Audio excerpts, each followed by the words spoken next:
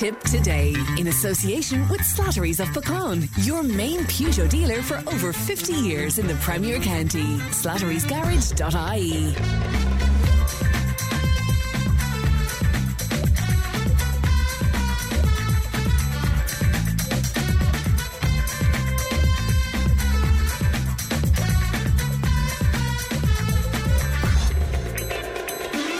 Good morning, welcome along to Tip Today, 1800 938 007. Our free phone number, won't cost you anything to make a call. Emma is looking after the programme today. Coming up on this morning's show, former South's Tipperary TD, Carrie Atchison, has passed away. We'll hear tributes to her.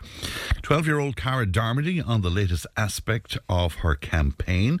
Talk of free GP care this morning. We'll be chatting to Dr. Pat Harold. Our agony aunt, Phil Prendergast, with us live in studio. And we'll be speaking about interior designs with Karen a little bit later on in the programme as well. So all of that and much, much more to come. Needless to say, we'll have listener reaction to various different topics as well. You can text and WhatsApp 083 311 3311. You can email tiptoday@tipfm.com.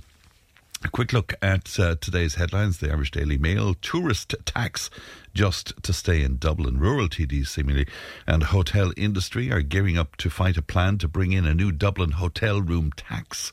And a report released yesterday shows that tax on overnight accommodation could raise more than €12 million a year for the cash-strapped capital. But there's a bit of a battle against that, as you can imagine.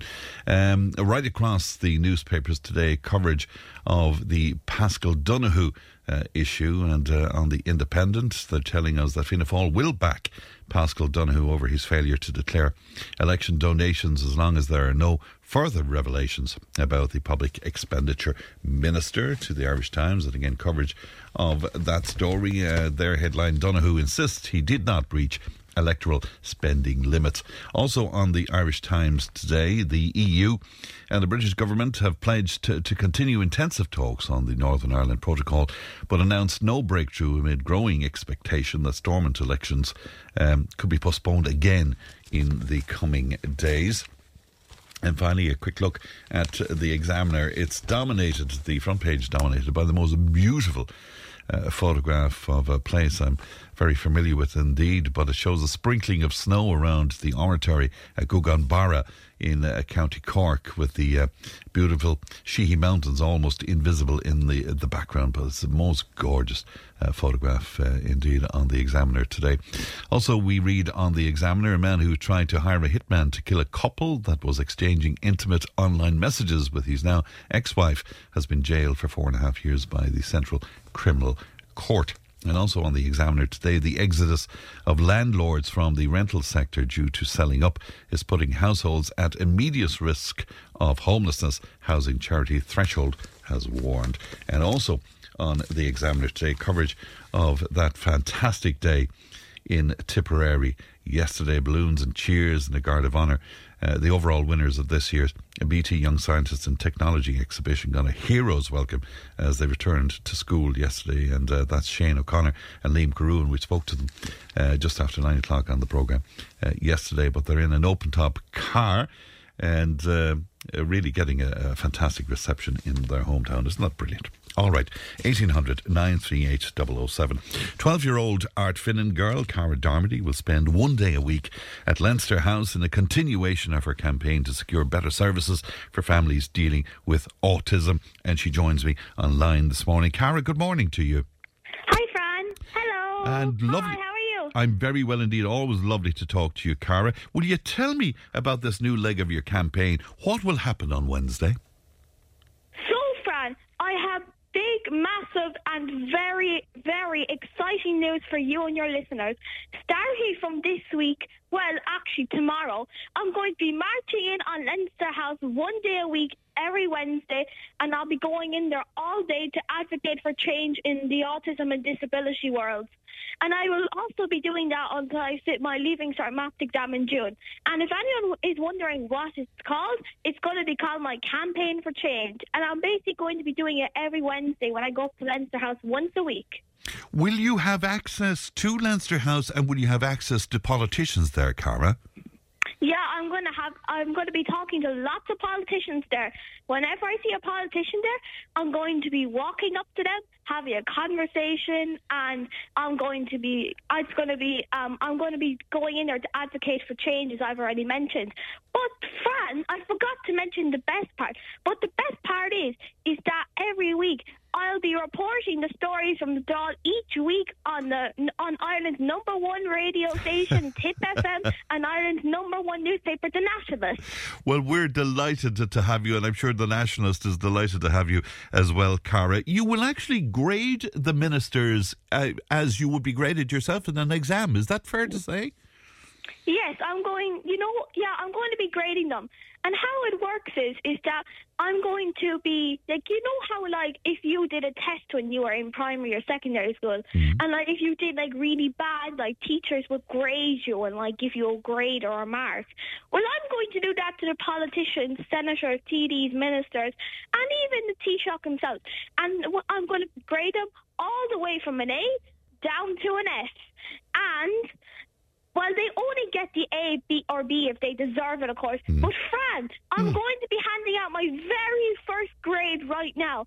Everybody, Fran gets the massive grade A+, because no one can get it. Well, Cara, I'm delighted. It's the first A+ I ever got, I can tell you. Will you be giving them, will you give them certain tasks? I mean, how does that work? I mean, will you say, we want you to do this by such and such a date, and that's how you'll be graded? Is that what you have in mind? Well, there's three main things that I want the politicians to do. The first thing is immediate financial relief for parents, because no parent should have to pay privately for services that the state should be paying for, and the government is saying that they should be paying for it. The second thing is that I want an external complaints body to deal with the HSE complaints. The HSE investigates them themselves, and they're not accountable at all, and it is so wrong that they're like that. Yeah. And the last thing I'm going to mention is that I want a full review of carers' allowance. It's presently seen as welfare, but it's not, because my mammy works harder than anyone, and she works 24 hours, 7 days a week, and twice of that on a Sunday, and she should be getting paid at least the minimum wage. But I will grade what is the news today. You have authorisation from the Department of Education for the absence on Wednesdays. Is that right? You've come to an arrangement with them? Yeah. Well, I suppose if anyone has a concern that I'm out of school, is that I struggle with Neil hitting and biting himself all the time. I struggle to do my work some nights, so that therefore the Education Welfare Service allows me to do homeschooling at my house 1 day a week, and I can choose that day. But so just in case anyone was wondering how I'm allowed to do it, it's because I've been doing it for years already. But the only difference is that I'm changing the location from my house to Leinster House. Just in case if anyone was wondering. Very good indeed. You're going to have so much work. I mean, you have this commitment now to doing this on Wednesdays in Leinster House. You are studying for the Leaving Cert Maths, for God's sake, and you're doing your normal schoolwork as well. Cara, you have your hands full. I guess so, but I don't think of it like that. The way I just see it is that if I work, I know that if I work very hard, then it would because if the more money I raise and the more study I do, the more I get to help people, and I'm doing it to help these people. Well, very good indeed. We're looking forward to having your reports every Thursday then, and at what stage will we get the grading for the politicians? On Thursday, I'm going to be grading some of the politicians, but I can't tell you that yet. But I give you one clue. You need to tune in on Thursday, though, because I think Minister Stephen Donnelly's grade could be bad. Wow, do you think so? Yeah, but you'll have to wait until Thursday for the rest of them. All right, well, we look forward to speaking to you on Thursday, and mind yourself tomorrow in Dublin. Lovely to talk to you. My best to your family as well, Cara. Thank you so much. It was better talking to you, though. Well, I always look forward to talk to you, Cara. Take good care of yourself. Bye-bye, Dodge. Bye-bye now. Thank you. Bye. Bye-bye. That's Cara Darmody, who's an absolute delight. 12-year-old from Ardfinnan doing such an amount of work for autism. And we'll be talking to her following her odyssey to Leinster House. We'll talk to her on Thursday morning. 1800 938 007. The text and WhatsApp is 083 311 3311. Tip Today with Fran Curry. With Slattery's Garage, Puckane. You can't beat experience. With over 50 years maintaining Peugeot cars and vans, we like to call ourselves the experts. Call Slattery's Garage for a free vehicle health check today. 067 24111 or slatterysgarage.ie. Tip FM's Tip Today with Fran Curry. In association with Slattery's of Puckane, Tipperary's main Peugeot dealer. Slattery's Garage Puckane, the name you can trust for over 50 years in the Premier County. slatterysgarage.ie. Now, as you will have heard on our news bulletins this morning, the former South Tipperary TD, Carrie Atchison, has passed away. She served as a Fianna Fáil TD and as Mayor of Clonmel and was a councillor for many, many years indeed, but that's just a little of her glittering career. Councillor John Fitzgerald joins me now. Good morning to you, John. Morning, Fran. And you were kind enough to call me with the news yesterday, John. I was reading in the newspapers today, you're quoted as saying she was a towering figure, and she certainly was, John. She was. She was larger than life, a very unique character, I think. We won't see the likes of Carrie Atchison ever again, really, because she was, of her time, I suppose, as well as anything else, but she really touched a lot of people in a very positive way right throughout her life, and in all the many pursuits she took, be it political, be it in the Irish National Ploughing Association, the Clonmel Show, of which she was our president, things like Fleadh Cheoil na hÉireann that came to Clonmel for many years. She was immersed in that. The old IRA, Fianna Fáil, all kinds, anything she put her heart into, she did it so efficiently and so well. She had a particular fondness for the Clonmel Show, though, John, didn't she? It was very special to her. She did, and I was chairman at a very, very young age of the Clonmel Show. At 26 years of age, they made me the chairman, and I suppose Carrie was at my back. She showed me how to do it. She showed me how to deal with sponsors and deal with all the different classes and deal with the committee, because emotionally she was hugely talented. She had a huge ability to understand people and communicate with people and, size it all up and know what worked. And she passed that on. She wasn't mean with her talents. She was somebody that was willing to share her talent. She recognised her own talents and skills, but she was also willing to share that with other people and show you how to do that. And I learned an awful lot from her, I can tell you. As a woman in politics, I mean, when she was very active in politics, there was very few women at all, or there was very few women in most of the organisations that she was involved in. But she said that never held her back in any way, John. Not in the least. I think I don't think she looked at it in terms of gender. I think Carrie was somebody that recognised her own abilities and put them to best use. Now she blazed a trail for her gender, and she got there. She got there. Anything she set her mind to, she got, and she achieved it, I think. And but I don't think she was somebody that particularly. She sized you up as a human being, as a person, as somebody that what you could do. Let the best person do the job, whether it be male or female, I think would have been her attitude, I think because she came from farming, she had a great love of farming, didn't she? She had a wonderful love of the farming community and farming. And, the stuff of legend is written about, spoken, and I've heard it over many years. I'm sure you have, Fran, of the... in her years as a director of Barlow's, yes. of her on a Sunday evening in the harvest or on a bank holiday, deep in the harvest, late in the night, opening the gate at Barlow Farm Machinery and getting out a part for a combine or a baler or whatever the item machinery that was broken down. But the show must go on as far as Carrie was concerned. She would always go the extra mile, I suppose, and do that thing that is so missing, I suppose, in modern society. But she definitely did that, and she got a reputation for doing that and built her reputation on that kind of that kind of deliverance, you know. Yeah, there's a lovely piece from the Farmers Journal from last year, I think it was, and it has a banner headline of the voice of the ploughing, and it goes into her life. But I mean, her time with Barlow Farm Machinery, she was so hands-on. There were stories of her going out to farmers who had issues with stuff, and she'd have a look, and she, you know, I mean, it was really hands-on. Incredible. Like, I mean, you know, farmers say to me,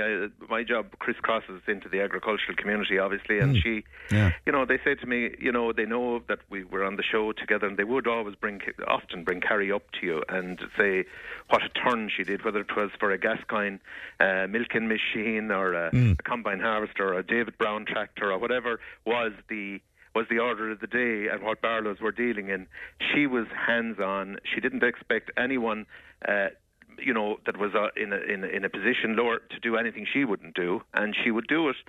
She would do it too in a very friendly way, in a very warm way, in a very way that people just quite loved her. I think they kind of saw that she had solidarity with their business, and that she wanted to drive on all the time. Business to her was, it didn't matter whether you were the guy you know, doing the most menial task in the business. Let everyone drive on together was her attitude, and that of all the Barlow family that made such a success of their businesses here in Clonmel, you know. And where the Dáil was concerned, I was interested to read that she didn't really enjoy her time in the Dáil. Did she ever speak to you about that? She preferred the more hands-on, being the mayor of Clonmel, obviously, but being a councillor. I suspect that's right, because I don't know. She didn't say much to me about that, but sadly it was short-lived in the Dáil because of the way there were so many elections in the 80s. Yes, 1980 I think, was it? Yeah, 1982. I think she came in 81 and went out in 82. But she didn't, you know, she wasn't somebody that was going to lie down under that and kind of go away under a rock and not be seen again. She was reinventing herself very quickly after that. I remember her as president of the Irish Red Cross soon after that, and back into the ploughing, the show, the old IRA things, all her pursuits. She was back in business in no time. I think she was a kind of a person that was ahead of her time in terms of politics, that she was ecumenical. You know, so Fianna Fáil, she belonged to Fianna Fáil, but she didn't, because of her business background, she understood that she had to deal with everyone of all political persuasions and no political persuasion, and I think that superseded maybe the narrow political angles that maybe some of us have. I'm not sure, but she certainly didn't. I don't think she lamented overly over it, but she was an excellent politician. To my mind, she was a superb politician, very efficient. And so, as I said earlier, Fran, she was so willing to help a person that would come to her. I think Brian said that her son, her pride and joy, her son Brian, he said that, you know, she was a legend from the point of view of representation. And I think what he means by that is that no matter who turned up at her door, if she saw that they were needed a job done, she was willing to tackle it and take it on and help them out. And she was willing to, you know, improve their lot, that they could get going themselves. So yeah, and there were so many aspects, John. I mean, I didn't realise, for example, she was on the board of Irish Shipping at one point. That's right. You know, yeah, she was. She had a huge commercial, political, and farming career. Yeah. She really had. She ticked a lot of boxes. She was someone like, you know, we're very lucky, I suppose, to have known. I think the generation that knows people like that are a very lucky generation, because I think, you know, they're mentors to you then in your own life, and she certainly was that to a lot of people here in Clonmel, the members of Tipperary County Council. I couldn't get over the other councillors the way that they had been touched by her, as well as myself.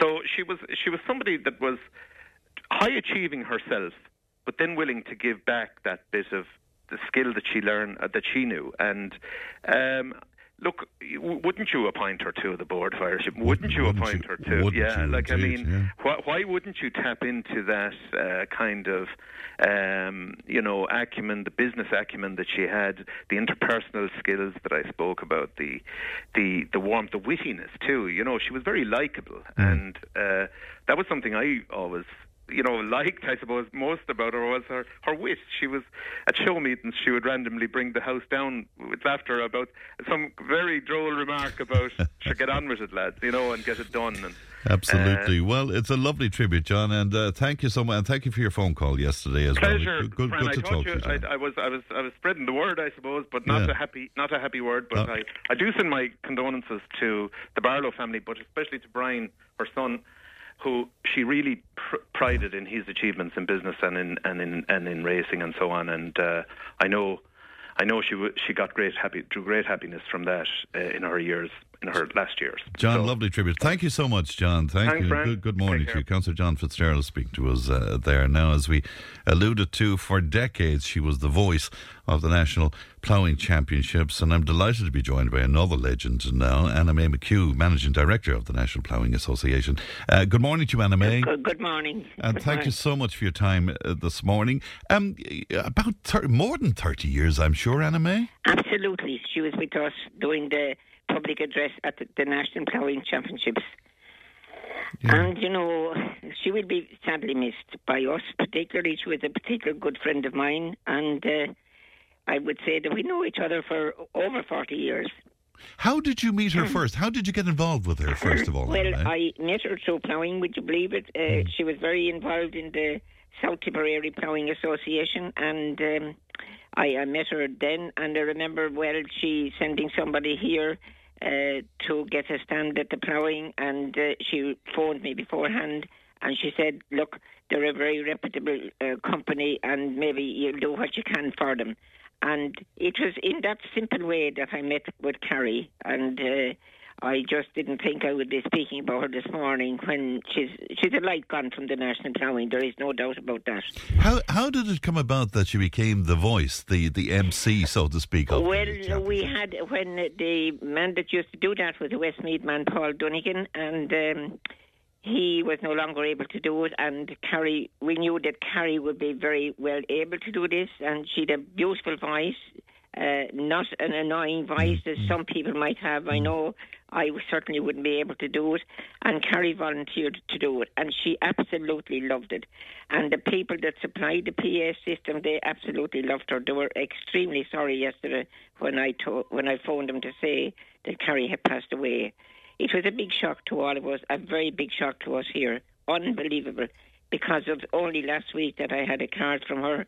I spoke to her over the Christmas. If I was to tell you that she had her room booked for the Ploughing Championships in next September. Did she indeed? Absolutely. Did she indeed, yes. You must have had a lot in common with her, because you're both very strong women who had to make it in a man's world, Anna May. Well, we had, but, we didn't look at it that way. Yeah. We had a job to do, and, that we continued doing. Carrie she was a great person for attending to detail. Yes. And I know that she was a Barlow of Clonmel, of course, and in that business she really excelled, because I would hear so many people say, look, if you want a part, if you're looking for a part from Barlow's, you must speak to Carrie, and it'll be on the counter when you would go in the next day. And I would want to say she was the very same with us. Often at the Ploughing Championships with such big attendances, there would be children that would stray away from their parents and they lost children. But Carrie, when she would arrive at the event, she would come prepared. She'd have her colouring books, her little story books, her little bag of sweets, and any child that would be brought to the PA unit, Carrie would look after them until they would be reunited with their parents. It was an incredible commitment, though, because, it was literally there for days, doing the job. Absolutely. Yeah. And what she used to love doing was able to see the people that would arrive. And, yes. some of the VIPs say, oh, God, my God, Carrie has found me again. She would arrive and she said, now so-and-so is after arriving, the Taoiseach or the Taoiseach or the President or somebody else, or even a noted rugby player or soccer player or Gaelic football player either, Yeah. She was always on the ball just to give them that little perk when they would arrive to the event. And I heard Micheál Martin coming out and paying tribute to her this morning as well. She was extremely well known as well, Anna May. She was very well known all over the country. She was attached to so many organisations and in the county council, of course, as well, and the Clonmel show, the Tullamore show, the ploughing. You know, I couldn't name all the companies and all the clubs that she was attached to, and she loved it. She loved every moment of it. Yeah. Did politics ever come into it, Anna May? No. Yeah. It was her love for helping others. That's was Carrie's motto all the time. And she'd always have the most suitable card to send you. I was just looking at the last card that she sent me there, was where there was a queue of people up, like as if to a ticket box. And she just put on the inside, I wonder, are they queuing for the 2023 ploughing?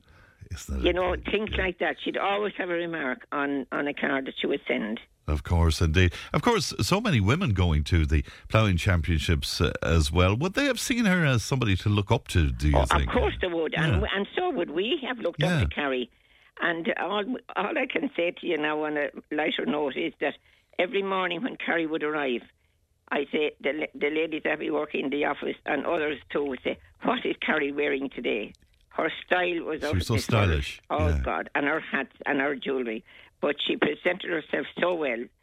Nevertheless, she was there to help the smallest little child that was stray away from their parents.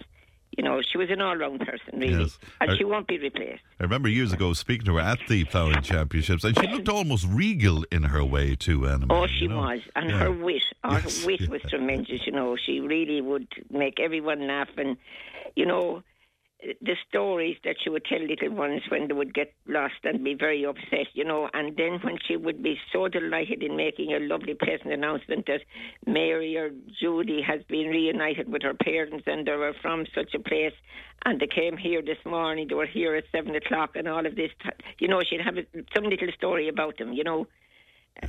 But I don't know. I have never met anyone like Carrie, and I don't suppose I ever will. Well, she'll be very sadly missed, and particularly from the ploughing championships this year. Well, there's no doubt she was the vice, as somebody said previously. She certainly was the vice of the ploughing. There's no doubt about that. And she had such a lovely, pleasant way of saying things over the airwaves, you know. Yeah, beautiful voice. A beautiful voice. And she was so lovely in so many ways.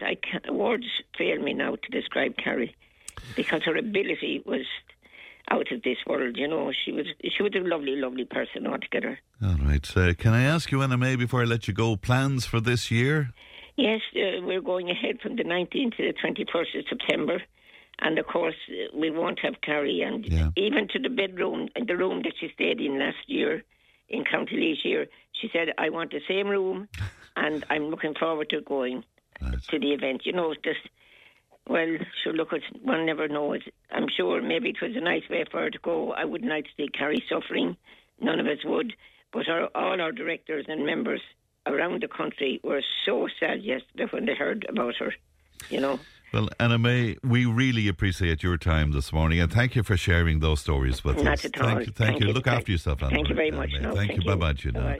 Anna May McHugh there, Managing Director of the National Ploughing Association, paying tribute to her friend, the late former Tipperary TD, indeed, former Mayor of Clonmel, former County Councillor, and the list goes on and on, indeed, who has passed away. All right, we will take a break. Back in just a moment. Tip FM's Tip Today with Fran Curry. In association with Slattery's of Puckane, Tipperary's main Peugeot dealer. Slattery's Garage Puckane, the name you can trust for over 50 years in the Premier County. Slattery'sGarage.ie. If it matters to you, it matters to us. Call Tip Today on 1-800-938-007.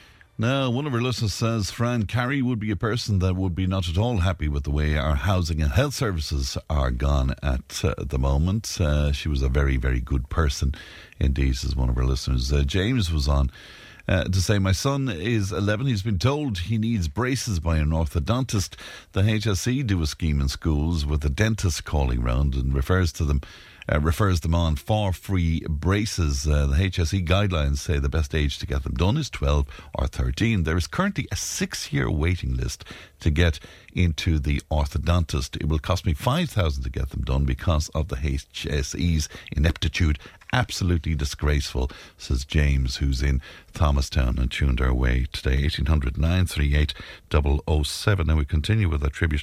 to the late Carrie Atchison, and I'm delighted to be joined now by Deputy Matty McGrath. Matty, good morning to you. Good morning, Fran, and it's a truly sad morning for Tipperary and indeed Ireland and beyond, because Carrie was a great friend, a loyal person, above all a tremendous businesswoman, and always had time for the lesser and the downtrodden and the lesser well-off. She was a powerful woman. Yeah, you go back a long way with her, Matty. I think my first recollection of meeting Carrie was at Glenbrien's funeral. That was 1969 in Donoghue.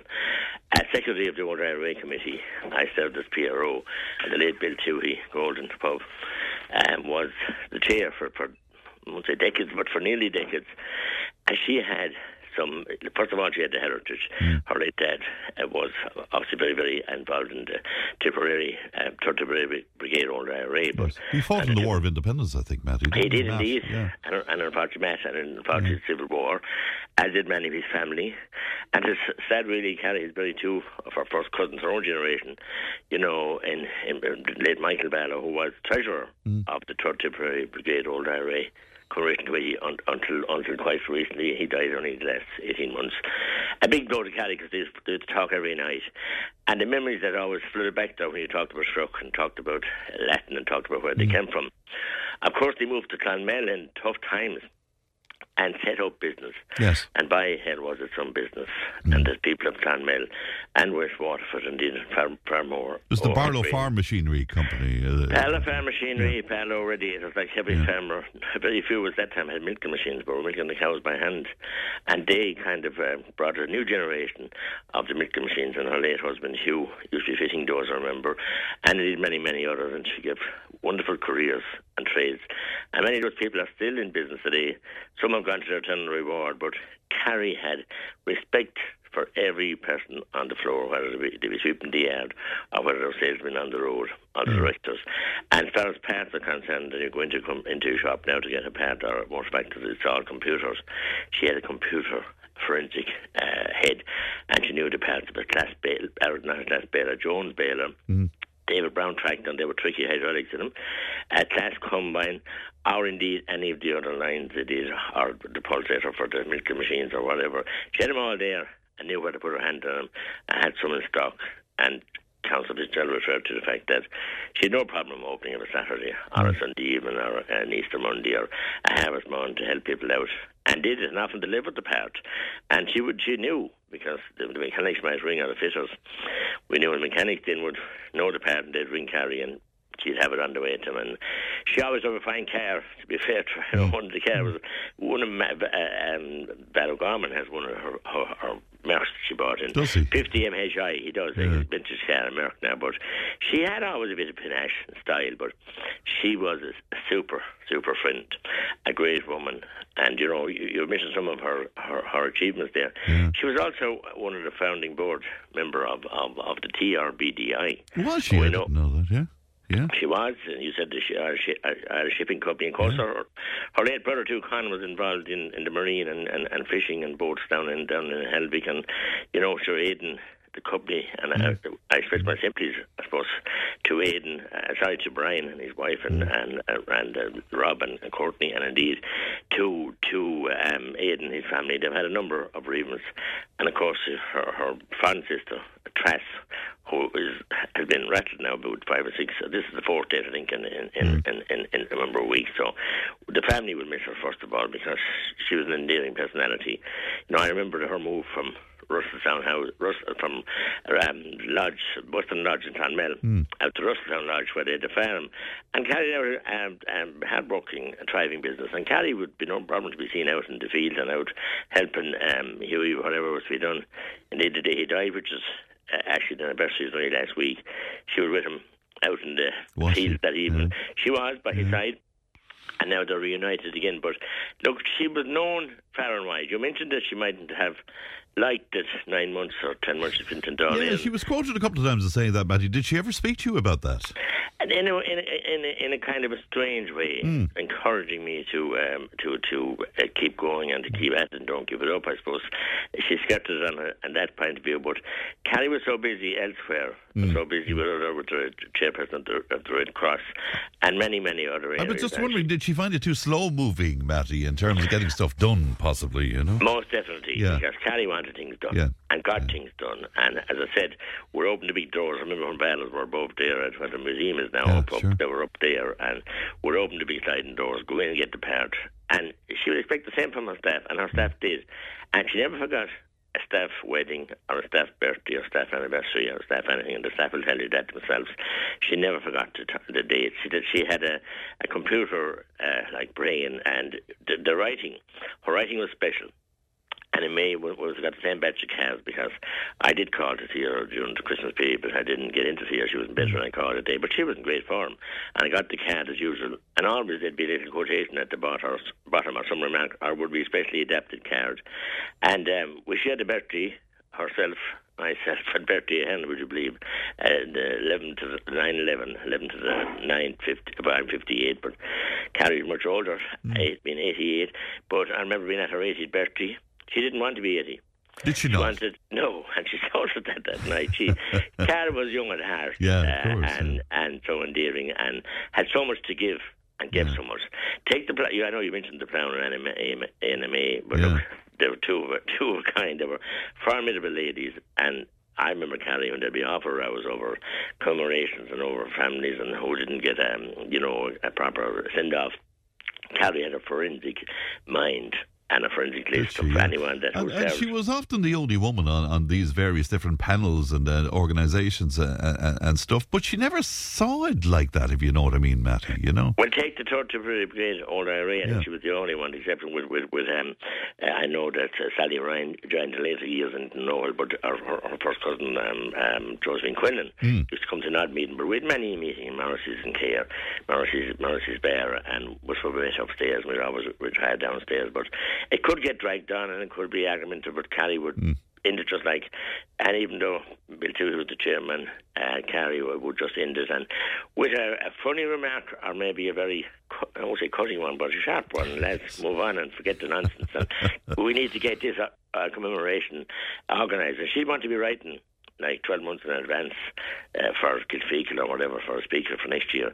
Like Anna May said, she had the room booked in the hotel, the same room. And we forgot the Tullamore show. Oh, of course, yes. I remember when she had the stroke. Yeah. And that year she told me she's going. I said, God almighty, I didn't say much. I said, great.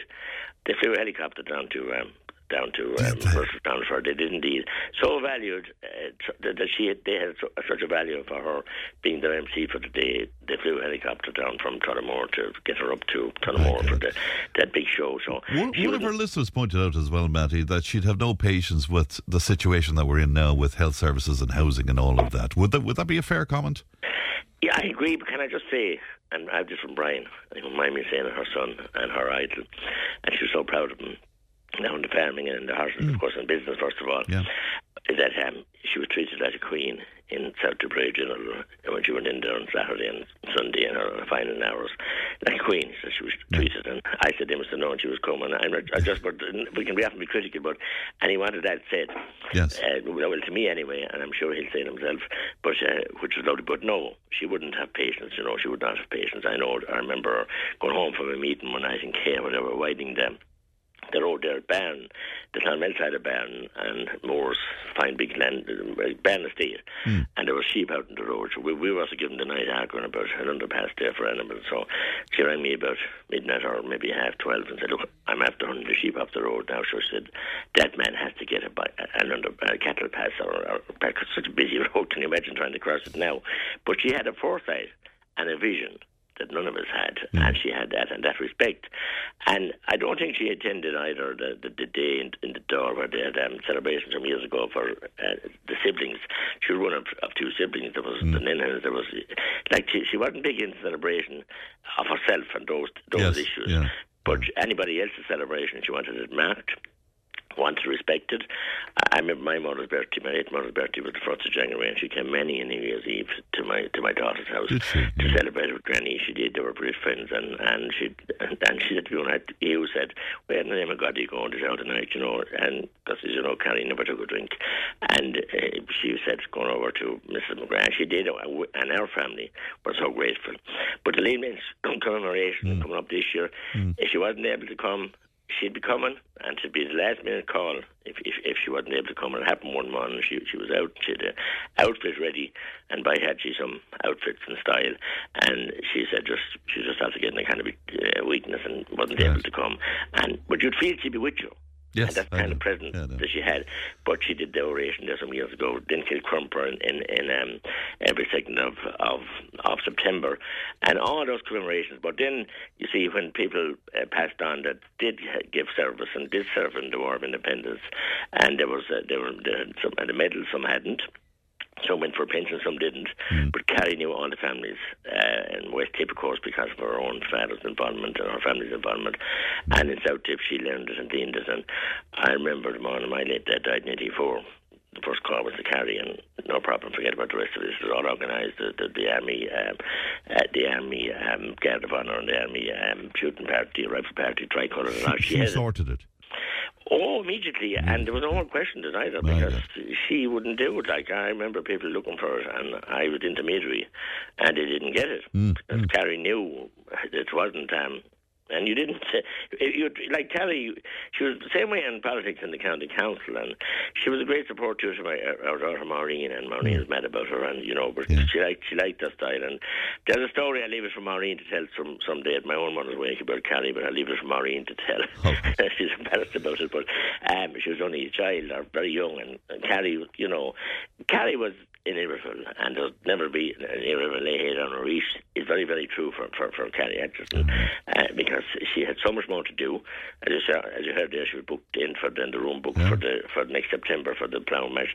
But in between all that, she had so much, and was so interested in farming, was so interested in agricultural contractors, and interested in the changes and the evolving situation regarding the milk. And that time it was just a 2 or 3 man milking parlour they put in, and people thought it was like something came from Mars. Yes, so of course, a change from milking into the bucket, and then now they've evolved. But Barlow's really brought South Tipperary, West Waterford into the modern era with the milk machines, with the David Brown tractors, with Matty, the machinery. It's a lovely tribute to the late Carrie Atchison today. Thank you so much for your time. Thank you, Frank. Thank you for your time. Thanks very much. Bye-bye to you now. That's Deputy Matthew McGrath speaking to us this morning. That'll be joined now by Councillor Richie Malloy. Good morning to you, Richie.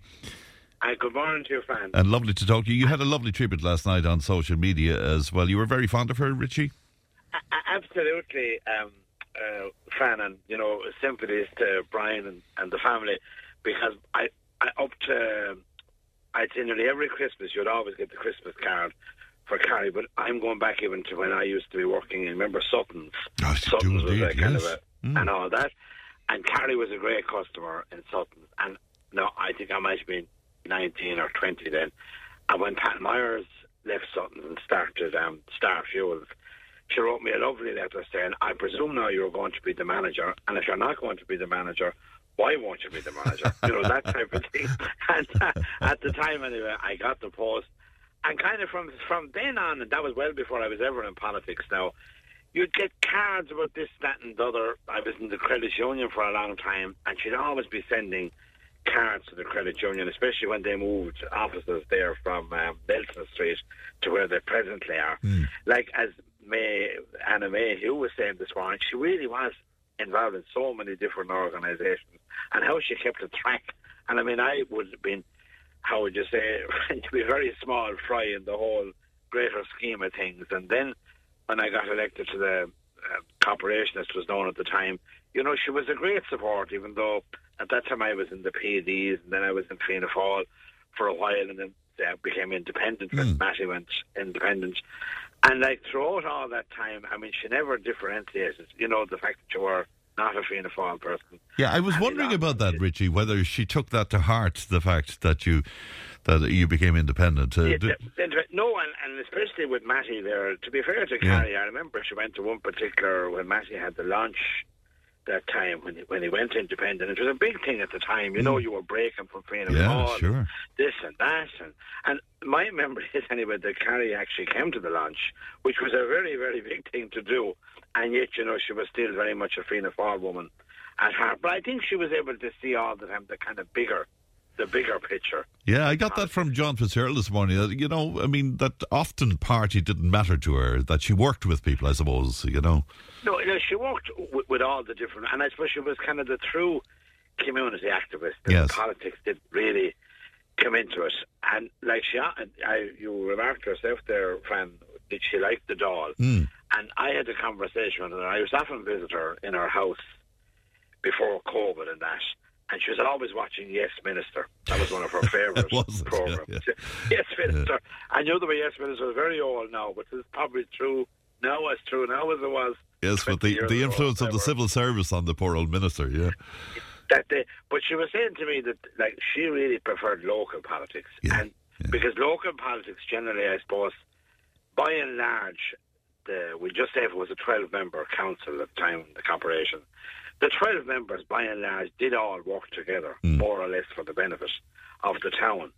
But national politics at that time, and that was the high era and all that type of thing, it was a different game altogether. And I wouldn't say she was mad about that. And as you said, it was so slow at the national level that you're one person and can you get things done and people are... Yeah, and of course 1981, 1982 was so turbulent as well, Richie. I mean... Three elections in 1 year. Yeah. It was unbelievable, really. But, like, as a lady, and the Flack Shoal was mentioned there this morning, that was a huge thing for Clonmel and very difficult.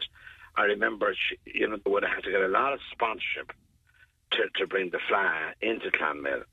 And I think at the time, if my memory serves me right, she gave out these licenses for chip vans and so on, because they were paying a fee. Yes. And a lot of the local businesses were given out anyway. But I remember she just literally kind of just hung up, just slapped down the phone and said, look, I'm doing my best with this. I'm bringing in the sponsorship. A lot of the people at the time didn't maybe throw in the sponsorship as they should have had, perhaps. But she was kind of her own person, I suppose would be the best way to describe it. And a no-nonsense. And again, and I know I've mentioned it a few times, but I think it's worth mentioning again. I mean, she was a woman in politics and in these organisations at a time when there was very few women at all, Richie. Very few women, yeah. And cause I remember other times too, she was remarked to me one time, she was coming home from a common meeting. And can you imagine how many meetings there would be at the time? And, you'd commons all over the place in Fianna Fáil. And she passed some old man, I think she was somewhere out in the Nire, walking his dog. And she was saying to me, I often say she kind of envied that man. That he just had his own little life. He had his little dog, and that was the end of it. Whereas Carrie was involved in so many organisations and always on the go. Yes. Like, I'm sure at times she was tired and that. But, like, she'd kind of give you... It's hard to get it across, really, but it was that kind of positivity in her. No matter how low she'd be, or even for us in politics. The other way, sometimes people might be attacking you about this thing and that thing and other thing. Like, she'd kind of give you that lift to keep on going. Like, she had a particular style about her. And I suppose even when you think about sending cards, and most of the councillors at yesterday's meeting remarked, from every party and none had throughout their careers got various little good luck cards sent you. And that's a lovely touch. I know it was much later, Richie, but did she have an opinion about the demise of the town councils? Did she have a... Oh, definitely. Now, she was... I mean, in the chamber, in the town hall, there's actually a plaque on the wall to carry action, which was always lovely, I thought, because whenever we have receptions, you'd often be remarking on the history of the town hall. And she's up... and I can't think, after that minute, it won't come back to me what the plaque is for, but her name is on it. Anyway, but when the morality changed in Clonmel and the borough lost, we'd say, the morality status and so on, that she was shocked. And I mean, she did a lot of advocating herself at that time to various ministers, because it was so, I suppose when you think back, like she was a former mayor of the town, but there was five boroughs in Ireland. It was such a shock at the time then, when Phil Hogan at the very last minute decided to abolish the five boroughs, because that wasn't expected. No, she was certainly and she came to a lot of receptions down the years, because all the former mayors are invited back. And one other thing I must say about her, as going back into the caring role, when Carrie got the stroke down, that's a long, long time ago, you know, a lot of people would have ended up in a nursing home, and that would be the end of it. And she had the idea of hiring in a live-in carer. Lucille, I think, was the girl's name. And that made such a difference. And I don't know how many times, Fran, over the years, people often ring me, so how can we get a live-in carer? And I used to always give them Carrie's number, because at the time she did that, and that's a good 3 years ago, it was hard to get what you call a live-in. And she'd always be generous with her advice at times like that, would she? Yeah? Absolutely. Yeah. It was a lovely lady from the Philippines that lived with her for many years and drove her to various events. But it was such a kind of, it was a new phenomenon at the time. And the funny part was with older people, when they hear that Carrie Atchison had a live-in carer, it gave them the confidence then to think about it. You know, it was because her name was so strong that if you mentioned, well, Carrie Atchison did it anyway. Do you know what emerged from this morning, Richie, that I love, is that she still had plans. She had a room booked for the ploughing championships. You know, she still had plans. Yeah. If I'm right in saying 1 year in particular with the ploughing, I think she flew up there by helicopter. Matty was just telling us that. I think from the Tullamore show, they flew her up because she was unwell, I think, at the time. Because she was, certainly now, and any time I'd go up to the ploughing and once she'd know you were in the area, she obviously so-and-so's here from Clonmel now, you know, and I suppose it made people feel that they were particularly special or whatever. Yeah. But no, she was another IMAC where I'm talking to at the moment is over there near the post office. And when I was in Sutton's, you'd be going to do the post every evening nearly religiously at 5:30, and you'd invariably, Carrie's Merc would also put up at the post office at 5:30, and she'd hand you her post. She said, "Would you ever pop that in to the box for me?" And off she'd go. Oh, very good. And that's an awful long time ago. Richie, I must leave it there, but a lovely tribute, Richie, and thank you for your time this morning. Thank you. Not at all. Thank you. Bye-bye to you. Councillor Richie Malloy speaking to us there about the late Carrie Atchison. News is on the way. Tip today with Fran Curry. With Slattery's Garage, Puckane. You can't beat experience. With over 50 years maintaining Peugeot cars and vans, we like to call ourselves the experts. Call Slattery's Garage for a free vehicle health check today. 067 24111 or slatterysgarage.ie. Tip today with Fran Curry. With Slattery's Garage, Puckane. Your Peugeot car or van might benefit from a free software upgrade. For more information and to find out if this applies to your vehicle, call the lads in Slattery's Garage, Puckane on 067 24111 or slatterysgarage.ie.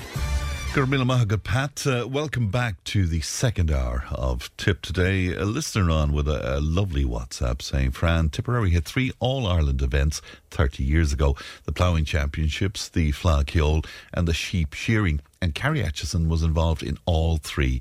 May she rest in peace. Lovely WhatsApp there. Thank you for that. Is it 30 years? Was that the ploughing championships that were near New Win? Is that 30 years ago? My God, where's the time gone? 1800 938 007. The text and WhatsApp is 083 311 3311. Now, yesterday we spoke to Councillor David Dunn regarding the Save St. Bridget's Hospital campaign, and members of the campaign will present to the Dáil Petitions Committee this coming Thursday. Now, the group has highlighted that it's almost 3-year-long campaign for the reinstatement of respite and palliative care services in Carrick-on-Suir has finally been accepted into the Oireachtas Committee arena. Well, Eddie Reid is a local activist indeed in Carrick-on-Suir and also part of the Meals Assistance Group in Carrick, and he joins me now. Eddie, good morning to you. Morning, Fran. How are you? I'm very well indeed. Great to talk to you, Eddie. What are you hoping for this Thursday, Eddie? Well, look, I suppose we're not expecting to walk out of the Dáil on Thursday with the keys to the hospital. Yeah. What we're expecting is that the process is finally getting to its conclusion, or finally starting from the Dáil side of things, that the committee will bring those responsible for closing the hospital in front of them after hearing our arguments, and hopefully that will start a reversal of the closure. The HSE, Junior Minister Butler, anybody that has a responsibility, that they'll see, that hopefully the committee will see through the report that we got back for what it was, 2 or 3 pages of falsehoods and... This is from the HSE, Eddie. Full of holes. Yeah. And I hope, and I got the impression from Davy yesterday, that you'll be putting forward the human aspect of this. And I mean, with Absolutely. your involvement in meals assistance in the town, you must see firsthand and talking to people what the hospital means to families. Absolutely. I'll give you a quick example. Now, this morning at 9:10 as I was coming into the kitchen, I met a man. His aunt actually does a lot of work for us. Now, she's an elderly lady, but she provides buns once a week for our customers. Mm. She had a fall up the country over Christmas while she was away with her family. She's still in hospital well up the country. And if our hospital was open, she'd be down here among friends and family. She has nobody where she is, only a nephew and niece. And that's kind of the human side of things that we're going to be trying to push. Yes. I mean, this lady is an elderly lady, but a very active lady. She's stuck up now in a bed with nobody around her. Whereas if she was down here, she is a popular character in the town and everybody knows her. She would have visitors 24/7 if she was here. Which would be very important for her well-being and for her probably well-being, her mental health, for every aspect of her recovery. There's no more than anybody that we're dealing with. I mean, we've got families husbands and wives they're kind of codependent on each other. Yeah. And there are times when maybe the wife would get a bit sick for a couple of months and the husband could do with a bit of respite, or vice versa. And these are people, some living out the country, that our drivers are maybe the only person they'll see, because the home help is just gone to the dogs. You know, and what I can't get my head around, and again I mentioned this yesterday, is that, a hugely important part of doing something about the hospital crisis, Eddie, is being able to discharge people into some place like St. Bridget's. Yeah, a step-down facility. Yeah. It's like, there's none of it. It's impossible going around it, looking at the people that should be in step down, that are locked below in Artine or locked in Clonmel, and it's heartbreaking to see their families having to travel. This argument we got off Minister Butler about Ross Gray and someplace else up in Tipperary that was only a couple of miles away. Yes. I mean, all of our clients are elderly. All are infirm. If one of the spouses is in Ross Gray or is in somewhere up North Tip, there's not a hope in hell that the other spouse can go to visit him. Which is heartbreaking. Yeah, one of the things that bothered me greatly as well, Eddie, and Davey agreed with it yesterday, was there's a danger with a campaign like this. If it goes on too long, people begin to throw their hands up and say, "Sure, look, it's dead in the water." It's very important to keep people enthused about this, isn't it?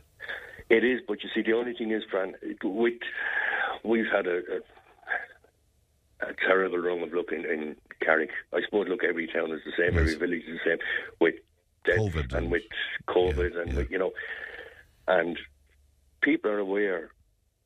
Like, everybody says when somebody passes and they're passing a hospital in Waterford or Tipperary, the first words out of their mouths are, if that place was open down there, they could have passed in peace with their family around them in their own town.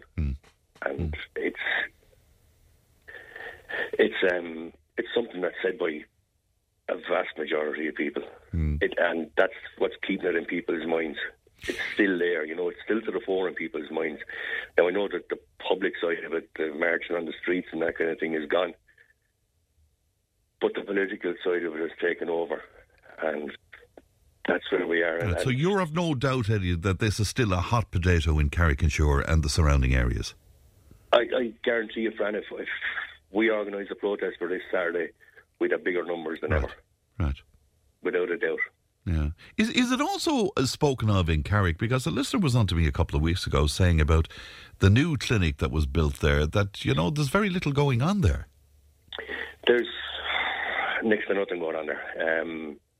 There's people employed there. I suppose if you look at the books from the HSE side of things, yeah, it's working and there's people in there and they're paying the HSE are paying their wages and what have you. But there's next to nothing in there. I mean, you take it, one of our local GPs was able to book more or less the whole place to do COVID injections. So, I mean, if that place was busy and if it was running to the standard it should be running, there's no way a GP should be able to book it for 100 people a day for 3 days, block book it, you know. The hospital itself, there's life in there.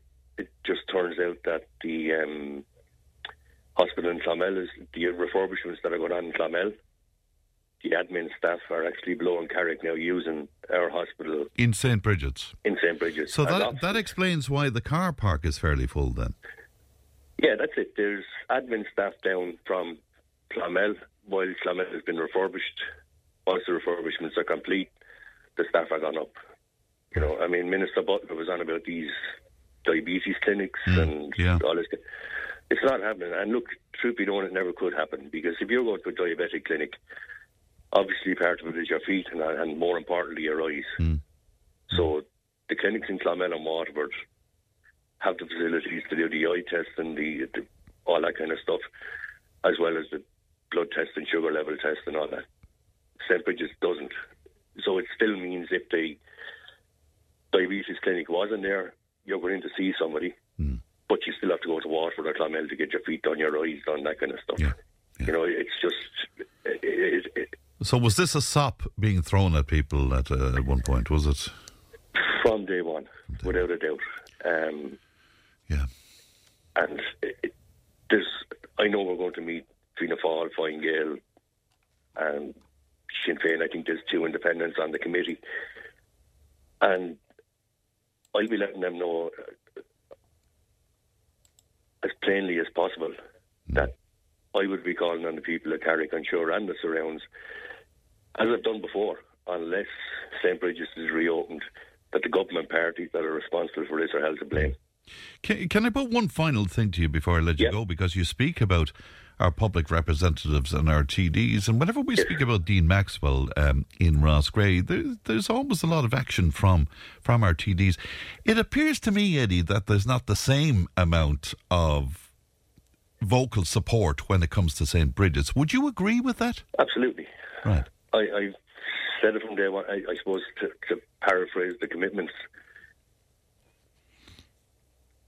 you've got, I can't really say it, I suppose it's probably politically incorrect now, but you have North Tip and South Tip. If South Tip is the poor relation and Carrick-on-Suir is the poor relation in South Tip. And that's kind of the way it is. Nobody is... And is that the general feeling on the ground, Eddie? In Carrick? Yeah. Absolutely, we're a forgotten town. Like, there's nothing in the town.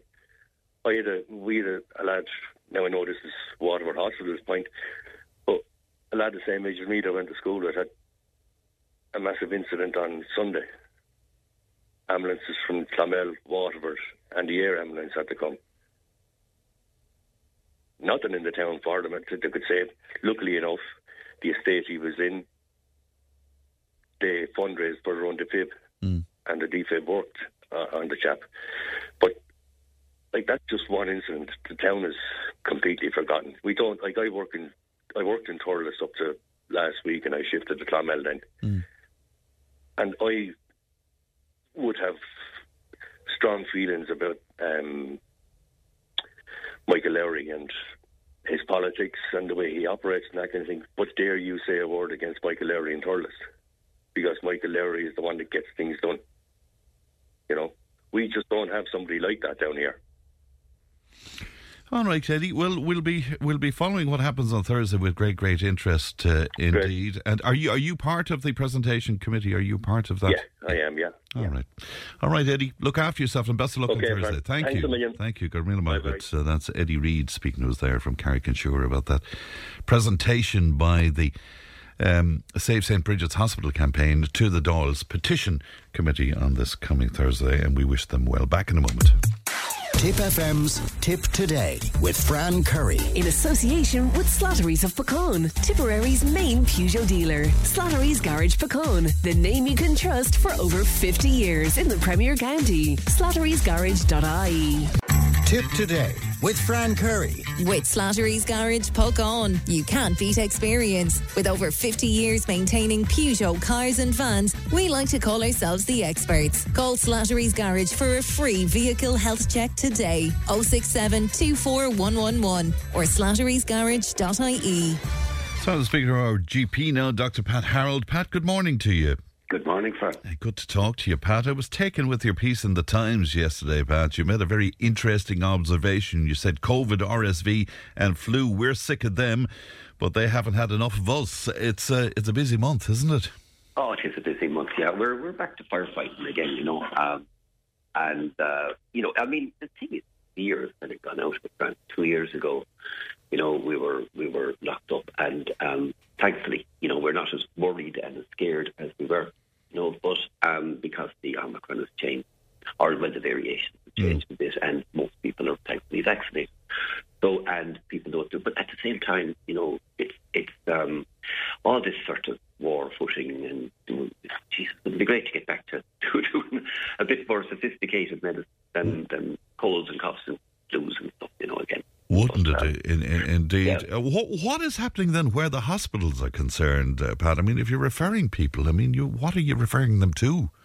Oh, my God, Fran, you know, well, you know, if one good thing that's come out of all this, it's finally they kind of lifted a rock and had a good look underneath it at what's going on in Limerick for years. Yeah. Now, any GP would have told you that, to coin the phrase Alan Kelly used so well, we were sold a pup in 2008. Yeah. You know, and it was quite simple. You know, I mean, they said that they were going to the Centre of Excellence in Limerick. Sorry to revisit all this again. I think it's worth sort of having a look at. Yeah. And I remember going to meetings with all kinds of people from A to C, and there was experts brought in and everything, and we all sort of sat there, most of the GPs you will know, and said that is all very well, and it probably will be better, but you have to push make the big hospital bigger before you close the other two. But they closed the other two and they didn't make the big hospital bigger. So anyway, I told you, but now you can see that it's basically failed the people of the area, and hopefully we won't be in the same situation next year. The only thing that worries me is, you know, that you can throw money at things, but if you don't start to beef up the management, of course. You know, I always said I think if John and Francis Brennan went into the Midwest Hospital after a week, you'd see a huge difference, because there is all this business of having no computers, charts and computers, and all kinds of management problems that I really think need to be sorted out. Did you get any heart from the fact that they opened up Ennis Hospital to some degree, and we heard from some of the politicians that there's a possibility of that happening with Nina? Did you get anything from that? That's fine, but you need something sustainable. Yes. You know, it's okay to be doing this in an emergency, but, you know, if they're going to be closing down clinics, what happens to all the people who need their diabetic check and their heart check and all that? And they're the ones who are going to have the strokes and the heart attacks and stuff if they're not looked after at this stage. You know, it's like kind of making the road safer instead of treating handling all the car crashes. And that's what you want to do. You want to make the road safer so people don't crash their cars. And you want to make people's health safer. So, I mean, if you just look at the sums of it, it was like if you had, I don't know what analogy I use, you know, but 3 big sheds in your garden, and you decided you were going to make the biggest shed, put everything into it, which was grand. And you pulled down the 2 small ones, but you didn't do anything to the big one. Now, I know there's about an extra 90 beds in there, and casualties a lot bigger, but they still haven't put in enough, and most people in a big sort of a loop all around Limerick Hospital go elsewhere. You know, they go to other places, which puts pressure on all those casualty departments as well. Yeah, we never seem to learn, though, Pat. I'm sure. I think Emma Raleigh might have sent you that research funded by the Department of Health on this Sláintecare promise that there will be free GP for everybody by 2026, but I mean, sure, we all know that you can't even get registration with a GP at the moment, and I'm sure you have waiting lists. Oh, that struck me very much. I mean, the SRI want to, it's their job to look at the finances and the economics of the thing, yes, which is grand. I would prefer, like, if policies look more at well-being and health, and you know what people want, I don't always be thinking of the bottom line. Now, you can't expect the SRI to do that, but it's sort of presumed that the thing was working at the moment. And it is just about working at the moment. Now, I remember you told me, we were having a chat about something else a while ago, that, there's a lot of sort of frustration and all that, and people are annoyed, and I need to use other words there. So they're annoyed and fed up and everything, and we're getting yes, and they're annoyed with their GPs, Pat. They are, and that's actually, there's a thing in the UK that it's the right wing tabloids are attacking general practice big time. Now the Tories are trying to break up the NHS. That's kind of their side, and they have these front lines that doctors work harder, they work more hours, and this kind of stuff. Now most doctors work way beyond what's safe for them. You don't want a doctor who's sort of staggering about and burnt out and and all that. And for every doctor, you need a whole infrastructure. You need nurses, and most nurses, the reason nurses are all emigrating is because when they got a little nurse's outfit for Christmas, and they did not expect to be sitting in a casualty department being moored at and screamed at and working like that, so they'd go to Australia or whatever. And it's very hard to get any kind of staff. It's very hard to rent any kind of premises. But blaming the GP for it is like blaming the news reader because the news is bad.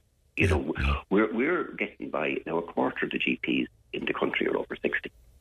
And is it as many as that? So 25%. As many as that. Wow. So if you think about it, like the guards at that age retired for 10 years. The civil servants are nearly all gone, but they're hanging on in there, and you won't train your way out of it. And it's kind of unacceptable to really go trawling poorer countries trying to pull their doctors out of it. Now there is maybe one good thing people might do is train doctors on the and nurses on the sort of promise that they'd stay around for a couple of years.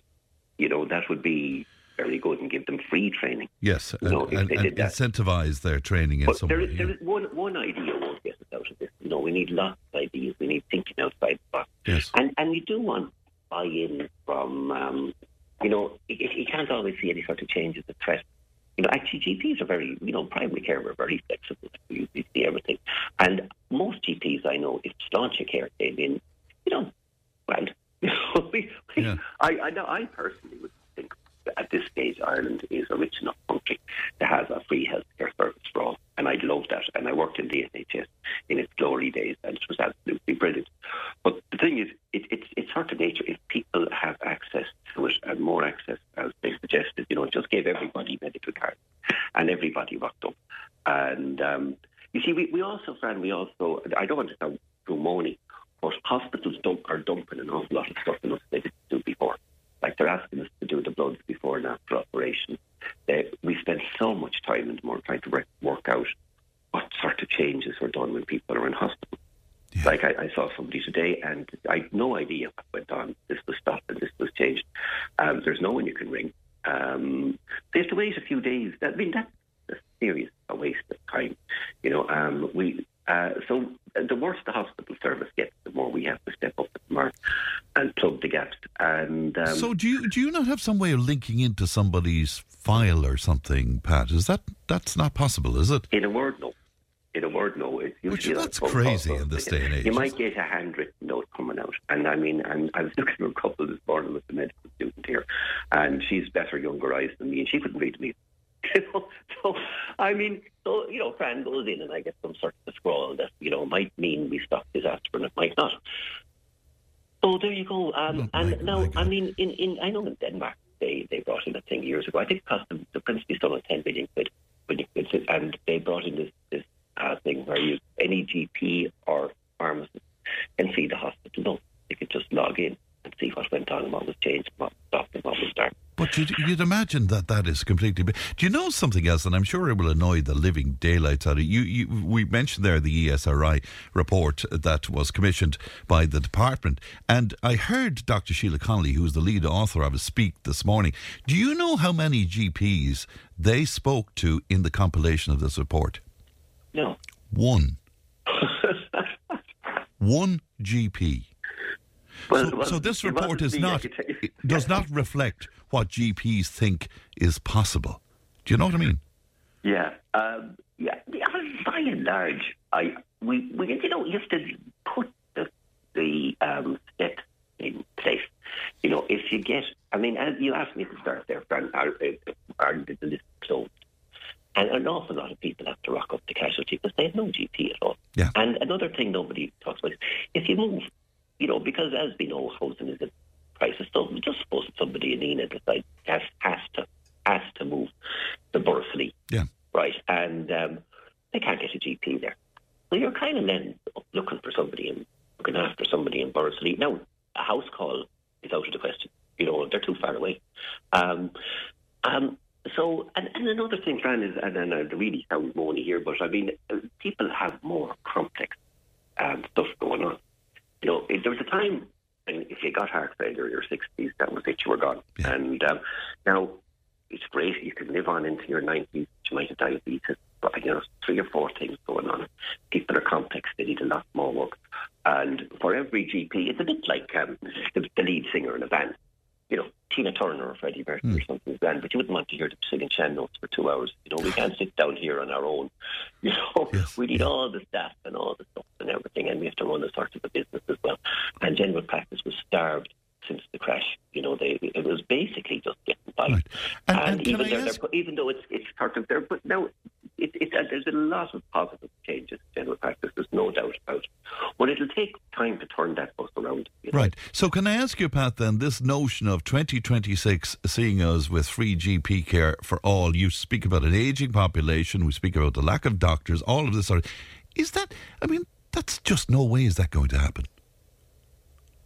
I don't know. But I mean, more people would take up a visit to the GP if they didn't have to pay, naturally enough, wouldn't they? Oh, they absolutely would, yeah. And that's when you have to think, that sounds lovely, but will I get in at all? Yes. And having the same day service, it's amazing that most places of Ireland do the same thing. I mean, in the north of Ireland, you can't get to see a GP at all. The whole thing is collapsed. Yeah, well, there's whole counties without it.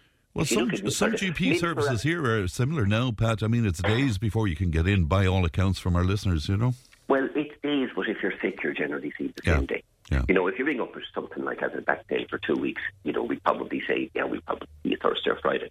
That is, and at the moment, we're kind of in crisis mode yet again, but that's the way I think across the country, really. But it's the person who rocks in town with 2 children and they've got a job and it's lovely and, and they want to join, and you have to say to them, I'm really sorry, but we can't take it. And that happens all day, every day, in every general practice.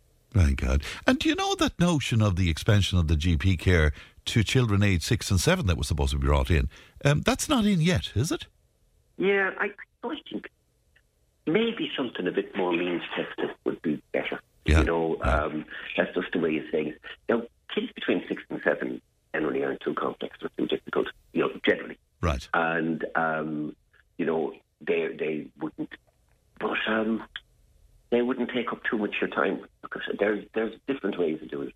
But all I can say, Fran, is we're doing the best we can. Yeah. And I was actually, I just give you a notion now, Fran, the big thing in the tabloids in England is, if GPs worked on Sundays and Saturdays, there is,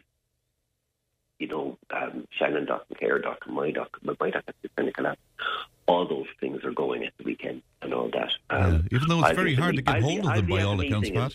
I'll be at a meeting of doctors all getting together tonight and working on these sorts of problems, and I won't be home till 11 o'clock if I do it all every day. There's only so many hours in the day, and you need sort of a sustainable model. Yeah, but again, we heard about Care Doc and Shannon Doc and people waiting for long periods of time to get the phone back, the call back, and, to be answered and all. There's a lot of issues out there and people are angry, and I know that they're taking it out on yourself, and more importantly, they're taking it out on your receptionists from time to time as well. Yeah, it's just think about, why the system is the way it is. And, a lot of things, the population of Ireland is growing as well. There's more people, you need more services. Yeah. And in some ways, that's all good. We've turned into a good, rich, modern country. But we're playing catch up, and we've had a hard couple of years. I just think, I really feel, for my own personal mental health, I have to remind myself from time to time, I am not wanting to help them. It's not my job to do it. Yeah. And when I'm driving around, apart from when you're on, Fran, I'm far better off listening to music or something, keeping the head down and doing my job and not blaming people for the way things are, I know. So that's because you're so mad otherwise, you're mad at everything, that's worried. I've just loved the Stoke that. Oh, of course, yeah. Well, can I just advise people that that article that you wrote for the Times is up there online if people want to have a look at it. As well worth a read. Pat, it's always good to talk to you, Fran. and Take you look care. after Bye-bye. yourself, Pat. Thank you. Bye-bye to you now. That is my good friend Dr. Pat Harrell there speaking to us this morning. 1800 938 007. Text WhatsApp 083 311 3311. If it matters to you, it matters to us. Call Tip today on 1-800-938-007. Tip FM's Tip Today with Fran Curry. In association with Slattery's of Puckane, Tipperary's main Peugeot dealer. Slattery's Garage Puckane, the name you can trust for over 50 years in the Premier County. Slattery'sGarage.ie. Join the conversation in Tipperary. Contact us through Facebook, Twitter, or email tiptoday@tipfm.com. Jerry, thank you for the message. I'm delighted to say hello to the great Joe Hackett, the great singer and character from Nina. Joe is residing at the moment, I know, in Rivervale Nursing Home in Nina, where his longtime partner and friends also reside. And Jerry tells me we play music occasionally in Rowan's Pub in Nina when Joe and Margaret frequented, and many's the great night we had there. And Joe, of course, always with Nina Jazz Band as well, a great character, and just to acknowledge that. So isn't that great? Isn't that great altogether? And I know Joe well, and we wish him and his family the very, very best indeed. Now, it's time to speak to Karen Prendergast, who is our interior designer. Good morning to you, Karen. Good morning, Fran. You caused a bit of a stir last week with the painting of tiles. I did. Didn't you? There was people running for pens and paper and turning up the radio, I heard. We didn't know that we could paint tiles. Yeah. So, I'm hoping any week that I'm here that alongside maybe a subject that I'll talk about, that I'm going to do a tip of the week as well, because me being in the job I'm in, I know all the shortcuts and all the ins and outs and things that you can do that other people mightn't be aware of. Yeah. So I think this is a really good one. Maybe not for this month, but for coming into the spring and people want to just update the front of their home. Yeah, tell me about the tip of the week, because I had no idea you could do this. So how to paint your PVC front door. I didn't So I realise sat you could down on paint- Sunday paint evening it. and I made a few notes because I know it off by heart in my head, but not to make sure that I wouldn't miss any one point. So painting and decorating is not just about sprucing up your interior. Sometimes exteriors need a little bit of TLC too. And I'm seeing a lot of green around the footpaths and, the underneath of my front door and stuff like that. But another few weeks now, I'll get rid of all that and get that sorted. So if you want to paint your PVC front door, it's very possible to do it. But you have to do it properly to have Right. good success. So, as I all know, PVC doors, our composite doors, they're all made to last. But they start to age after some years, and especially the white ones, they go off colour slightly, They do, don't yeah, they? yeah. So here is how to get your front door looking its best. So there's 5 simple steps that I've designed. So the first one is gather the tools that you'll need for the job, which is a bucket and sponge, a dust sheet, small amount of sandpaper, a roll of masking tape, primer, your finished colour paint, and a paintbrush. So how you go about it is you remove any door furniture, if you can, that's on the door. By that I mean door knockers, door knobs, maybe you might have an ornate letterbox. By removing these items, it'll make it simpler to paint. Otherwise, leave all the items on the door and use masking tape to mask around them. Right. So preparation. So prepping the door for painting. Start by using a brush and sweep away any dust or debris that's around. Wash down your door with a sponge and some soapy water, bit of washing up liquid. Dry the door completely.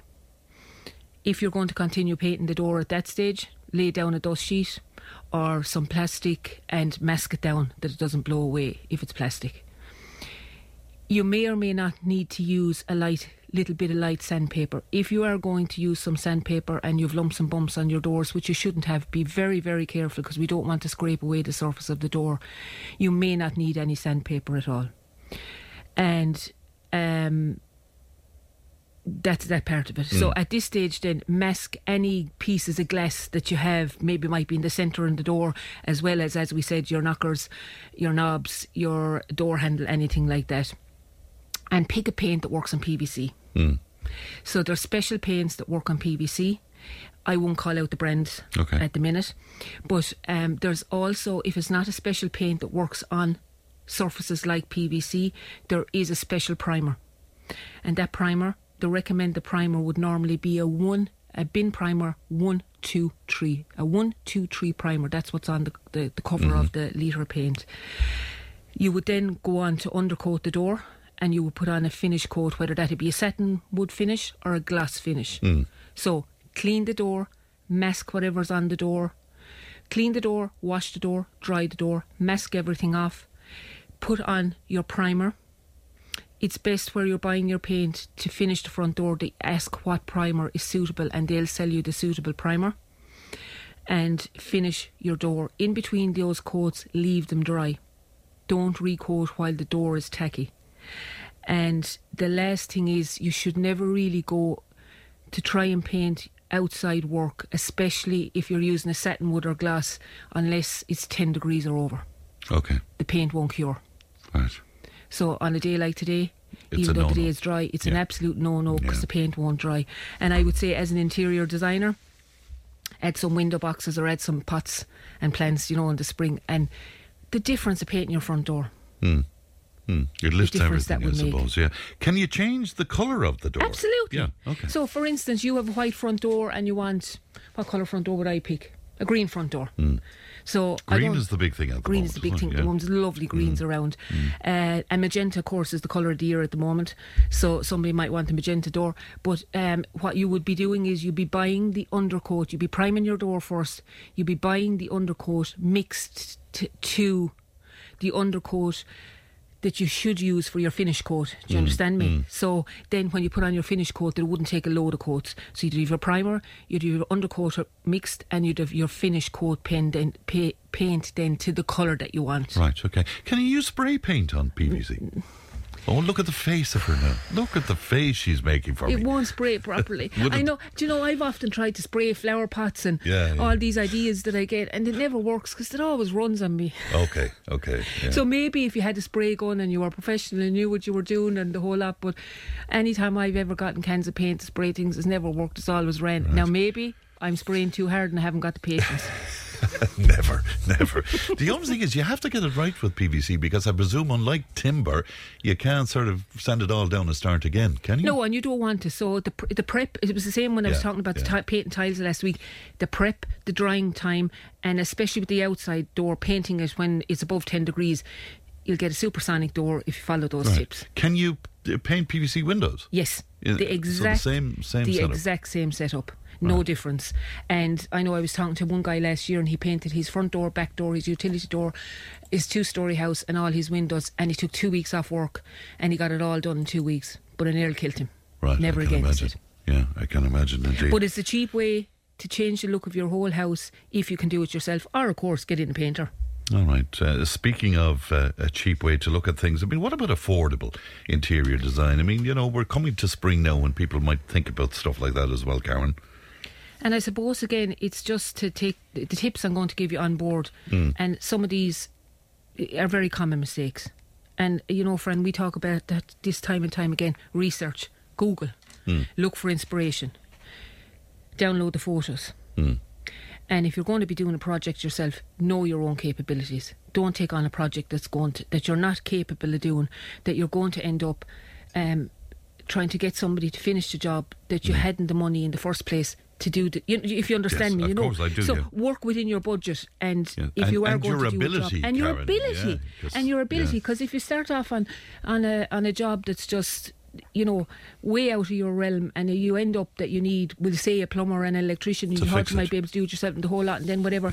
So just do your revision, and if you're going to do a DIY job, make sure that you're capable of doing it. If not, you're going to have to hire a professional, and in the end, really, if you do need a professional, it's going to save your money. Yeah.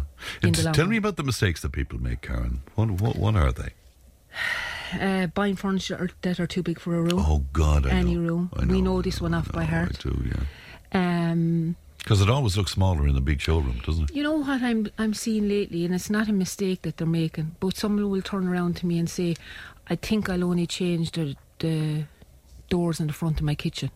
I won't bother redoing the whole kitchen. And then when they get in as far as the shop, they end up doing the whole kitchen. And then the floor has to come up, and then the whole lot. So they started off with an idea that they were just going to change the doors in their kitchen, which is a great idea. Yeah. Nothing wrong with it. But then once they got tied in at all, the job that was going to be 1,500, it's up in 15,000. But that's not so much a mistake either. But it's just, again, to think about what you're going to do when you're starting out. And if you do have a budget, stick to it. Stick to it, yeah. But you know yourself, when you paint the doors, all of a sudden the walls look tired and stuff, you know. Of course they do. You know, and I think the biggest thing this time of the year, and for listeners listening, that I promised last time I was on that I was going to get rid of some clothes, I still didn't. But I promised the next time I come in I'm going to try and have them done. Get rid of your clutter. Especially if you haven't done a serious clean out in a long time. It can be daunting, but if you just started even with one set of drawers, and get going, and it makes you feel better. It makes you feel better. And you know, if you're going to be, and another really good tip, this was one that really stuck out for me, I'm kind of jumping the gun now a little bit, but drawer units. So think outside the box when you're trying to do work on a budget. So I know I did a job and I had very reasonable drawer units. They worked out at €85 each. No bells and whistles, no anything, handleless drawer units, but it was a fine unit, 3 drawers stacked. But we hadn't much room. The room actually was quite big, but between radiators and beds and lockers and radiator covers and the whole lot, we hadn't an awful lot of room. Wall space, was it? Well, ground space really for the set of drawers. But I put one set of drawers on top of the other. So the one set that was this high ended up being this high. Right. So we got 6 drawers on top of one another, and they fitted almost all their folded clothes, and they needed very little hanging space in the room. So that was a great idea. That had worked out to 285, so 85, 160, 170, and we got massive space for that. So it's about putting your thinking cap on. What can I do on a budget? Not that we're looking for cheap items or cheap things. And another great one is there items in a room that you're not using that you can move into another room and use. Now that works really well if people have the same colour palette in their house. It's very easily move items of furniture from, you know, chairs, tables, desks. If somebody wanted to change their work area from a bedroom down to the sitting room or the kitchen in the spring or whatever. But I find tables, small tables, chairs, furniture, small furniture, lamps, all that thing, it's all those items, it's very easy move from one room to another if you want, because some people get fed up very easily, Fran. And instead of buying what's in fashion and being stuck with it, if you buy neutral palettes in different things, you can move them around if you wanted to. Right, so you should think of the house holistically then, should you? Yes, you should. If you can. Right. Yes, you should. Now, you might have children's rooms and they might want their own colours and whatever and so forth. And it depends on the aspect of the house, because maybe in the winter time you have a room that's very cold, so you're going to move into a warmer room. Yes. And maybe in that room, that room in the summertime is a room that you love to use, and you're going to use it way more. So it's not about me saying this morning, you should move all your furniture every month out of your house and around. But it depends on the weather, depends on the aspect, depends on the use and the time of year. Right, okay. If you were to do one thing this week where interior design is concerned, if you were to give one piece of advice, what would you say, Karen? I would say to people, declutter. Get rid of the clutter, get ready for the spring. And the other thing, one thing I'm going to do this week, I have a lot of green out my back. And that sounds like a lot of green, I don't, but on my footpaths and different areas. Like moss and kind of, not thick moss, but greeny, yeah. And it always happens this time of year. So I have chloris, a gallon of chloris in my shed, and I dilute it down into a gallon bucket. And I'm going to take out my brush this week, and I'm going to just follow the directions and put that out. And I have an angel out in my garden, and I have a couple of other things that I really like that are gone green. So for me this week, because the weather is good for the next few days, I'm going to get my chloris, and I'm going to get rid of the green because I'm watching it out from the kitchen window, and I'm also going to get rid of the clothes that I promised I'd get rid of the last time I was I'm here. going to do that this week as well. I'm going to get rid of all the clothes that have stacked, because I keep everything, you know. Anyway, there you go. If people want to talk to you, Karen, about interior design or whatever, how can they do that? They can contact me on 086 606 9009, and I'm on Facebook, Instagram, and very good. they can get me by email. And unlike Dermot Bannon, it won't cost an arm and a leg to speak to Karen, will it? Well, it's definitely costs nothing to talk to me. Karen, lovely to see you. Thanks very much indeed. All right, news and information is coming up. Tip Today with Fran Curry. With Slattery's Garage, Puckane. You can't beat experience. With over 50 years maintaining Peugeot cars and vans, we like to call ourselves the experts. Call Slattery's Garage for a free vehicle health check today. 067 24111 or slatterysgarage.ie. Tip Today with Fran Curry. With Slattery's Garage, Puckane. Your Peugeot car or van might benefit from a free software upgrade. For more information and to find out if this applies to your vehicle, call the lads in Slattery's Garage, Puckane on 067 24111 or slatterysgarage.ie. Thanks, Pat. Welcome back to Tip Today, 1800 938 007. Now, as you know, we're with you every single weekday morning from 9 o'clock. And this morning, our young friend, 12-year-old Art Finnan lady, Cara Darmody, spoke to me about her new campaign for families struggling to secure services for family members with autism. Now, her latest project takes her to Leinster House, where she'll be reporting for us every single week. And here's just a little of what she had to say to me this morning, just after 9. It's going to be called my Campaign for Change, and I'm basically going to be doing it every Wednesday when I go up to Leinster House once a week. Will you have access to Leinster House, and will you have access to politicians there, Cara? Yeah, I'm going to be talking to lots of politicians there. Whenever I see a politician there, I'm going to be walking up to them, having a conversation, and I'm going to be going in there to advocate for change, as I've already mentioned. But Fran, I forgot to mention the best part. But the best part is that every week I'll be reporting the stories from the Dáil each week on Ireland's number one radio station, Tip FM, and Ireland's number one newspaper, The Nationalist. Well, we're delighted to have you, and I'm sure The Nationalist is delighted to have you as well, Cara. You will actually grade the ministers as you would be graded yourself in an exam. Is that fair to say? Yes, I'm going to be grading them. And how it works is that I'm going to be, how, if you did a test when you were in primary or secondary school, and, if you did, really bad, teachers would grade you and, give you a grade or a mark. Well, I'm going to do that to the politicians, senators, TDs, ministers, and even the Taoiseach himself. And I'm going to grade them all the way from an A down to an S. And... well, they only get the A, B, or B if they deserve it, of course. But Fran, I'm going to be handing out my very first grade right now. Everybody, Fran gets the massive grade A+, because no one can get it. Well, Cara, I'm delighted. It's the first A+ I ever got, I can tell you. Well, that's for absolute sure. That was young Cara Darmody speaking to me just after 9 o'clock this morning, and we will catch up with her following her odyssey to Leinster House on this coming Thursday. 1800 938 007. For every problem, there's a solution. Dear Phil, on Tip Today with Phil Prendergast.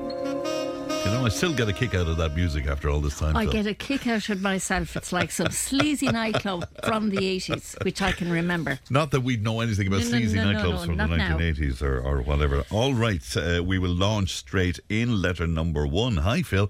My partner and I have been together for 4 years now, but this year we've been forced to have a relationship long distance because my partner got a job overseas. He only came home for Christmas and has just gone back. My concern is whether or not we can keep a long-distance relationship going. No doubt it has been tough for both of us, but we talk every day with video chats and always texting. He recently got promoted, so is now there for the foreseeable future. My friends are making me question whether we can sustain this relationship. I've thought about whether I should relocate to be with him, and he said he would love it, but I have a job here that I love and I'm near family and friends. I would have nothing if I went there. We are happy to keep going as we are and see what happens, but I wonder if I don't go now, will it spell the end of our relationship? What should we do? There's one for you now, Phil. Well, I think the most poignant line in this is, I would have nothing if I went there. Yeah. And I mean, she'd have him and her relationship would survive. I would definitely think that, a relationship that has stood the test of 4 years is certainly worth a further investment. And if she's working with public services, she can take leave of absence and go and see what she like. But I mean, if she wants to be with this fella and retain the relationship, she needs to go and be with him. The fact that she has a job that she likes, she can find another job that she likes to be with the man that she loves. So I don't understand her So is thinking. this a measurement, do you think, of how much she's into him? If she says she'd have nothing there if she went. I think it might have been thoughtlessly enough written, yes, because it's very strange. She said, my friends are making me question whether we can sustain the relationship, because she seems to be stuck in a mindset which says that he's gone and now he's after getting a promotion in his job. He's after been home. They're together 4 years, so I'm assuming he's not gone there very long. And it's very strange that she would say, I would have nothing if she went there, because she would have him and their relationship, and she could build on that and get a job over there, or get even some whatever skills that she might need to do a job over there. But it's an opportunity of a lifetime, and she should actually go for it, because staying at home and pining and like having a FaceTime conversation is all very well, but it's not the same as talking to somebody in person. Yeah. It's not the same at all. So I would say that if she writes down a list of all the positives, and of which there are a few, and if she writes down a list of all the negatives, of which there are a few, and she decides, look, is he worth investing more than the 4 years she's already spent with him? The fact that she's written down, I would have nothing if I went there, to me is very strange. It may have been thoughtlessly written, but I do think it's a kind of a strange... I would think that the relationship might not last if she doesn't go. And if she does go, she can always come back. Yeah, far be it for me to be woke, but I have to put it to you anyway. I mean, what about his responsibility where this relationship is? Should he consider coming home, for example? You see, it's something that they need to work out. Yeah. But I mean, obviously, if he's in a very high-paying job or a good job and he has an opportunity to work in another country, it's never a negative thing to do that. Yes. And I do think as well that it is worth at some point going outside what would be a comfort zone. Now, for some people, a comfort zone can be actually moving out of the home house. It can be something as big as moving to another country or the other side of the world, like Australia, or something the other flip side of the earth. But I mean, it's worth it for this lady to actually give it a chance and go and take a chance on it. If she can take leave of absence, she has the safety net of a job coming back. But if she has skills that has her in a good job here, and her family are what's important, the fact that she's asking a question makes me think that perhaps she might not be as committed now to him as she was. So I do think she needs to write the fors and against, the pros and cons of this relationship for herself and make a decision on it. It always concerns me as well, Phil, when somebody takes a lot of note of family and friends think, if you know what I mean. So, yeah, but you see, friends and family change all the time as well, friend. There's a different dynamic. Well, you can have a very sort of a cosy relationship where, I do this with my mum on a Tuesday or my dad on a Wednesday, or you do this, or you go there, or your friends, and they're very important and all the rest of it. They'll still be important when she comes home on her holidays, the same as her partner just came home on a holiday and they had a great time. I just find... he came home for Christmas, he's just gone back, and her concern is whether or not we can keep the long distance relationship going. It's the ball is in her court entirely. And go for it, I suppose. Go for it, absolutely. Yeah. Letter number 2. Dear Phil, I'm part of a large company and went for our work Christmas party the week before Christmas. I was really excited about it. In hindsight, probably drank too much. A familiar tale. I didn't remember much the next day until I got some texts from friends at work who told me I was the life and soul of the party. I asked how, and they told me that I shifted the accountant and even flashed my line manager. I was so mortified. I ended up taking that last week off sick and was hoping that everybody would have forgotten by the time we went back after Christmas. Unfortunately, they haven't. There was a video doing the rounds of my kiss with the accountant, which everybody had a great laugh about, and the flashing incident was, of course, the talk of the place. One of the older female colleagues even gave out to me for my behaviour and said I needed to mind myself drinking and behaving like that. I don't know what to do. Each day I go in hoping it will have died out, but somebody will make a comment and it starts all over again. I'm wondering if it's better off just to leave my job. I will always be known as the tramp at the Christmas party. Well, I have to say I am smiling at the good of it because of the terminology. She shifted the accountant. If there's any younger people, they won't have one clue what shifting the accountant means, and flashing some, they may not know what that means either. So it does seem it's from an era of somebody that maybe should have had more sense. Yeah. But look, things happen at Christmas parties. You'd often hear stories of people saying, I made a show of myself. She said, I probably drank too much. She definitely drank too much. There was no probable about it whatsoever. Yeah. She said she didn't remember, but her friends texted her and said, listen, you were just a great crack last night. She should focus on the fact that the worst thing she did was kiss the accountant, and that she flashed somebody. Now, I mean, I can understand maybe the owl one inside. They'd be probably saying, the one giving the elder lemon coming down here bitter as gall, giving out to me about flashing, and I suppose if you've got it, flaunt it to an extent. Yeah. But look, people would have regrets about certain behaviours, and particularly when it seemed to be a source of great mirth. Yes. It's a big company. She needs to stop focusing so much on it, because do you know what? It was last Christmas and it's so gone. It's so over, and she needs to move on. She needs to stop worrying about it. Someone might make a comment, but you know what? She'll have to suck it up. She went there, had a ball, shifted your man, did the flashing. It's done. It's over. I hated the last line though. She said, I'll always be known as the tramp. She won't be known as that's rubbish. That's rubbish. She will not be known as the tramp. Yeah. She's feeling very bad because she kind of let herself down. And I suppose that's another thing. If you're going to go to these parties, certainly early drinking is not advisable. Having something to eat before you go is advisable. And I mean, you're not asking anyone to be as dry as I know. A bone. Yeah. But she definitely needs to get over that. She's not going to be known as a tramp. You know what? She needs to really think, I suppose, about what message it gives out. But it seems like as if she had a great crack. A lot of her friends were supportive, saying, you were the life and soul of the party. You even did this. So I mean, she probably was great crack. Probably has a great personality. Those bloody mobile phones videoing everything. Well, you see, I don't agree with any videos of anything, and I think it's very, very reprehensible, and it's particularly if it's put on social media. And I don't know whether it was or not in this case, but frequently you would be very concerned for people if they seem to be off their head on whatever substance they're off their head, whether it be alcohol or other stuff. You need to be very careful what you do to vulnerable people, because they are vulnerable in that if they're not in control of themselves. So I think it's important as well that her friends perhaps should have been a bit more supportive and said, listen, rein it in a little bit now, you're gone very flamboyant, And now it doesn't say that she. Do you know what I mean? Rein it in now.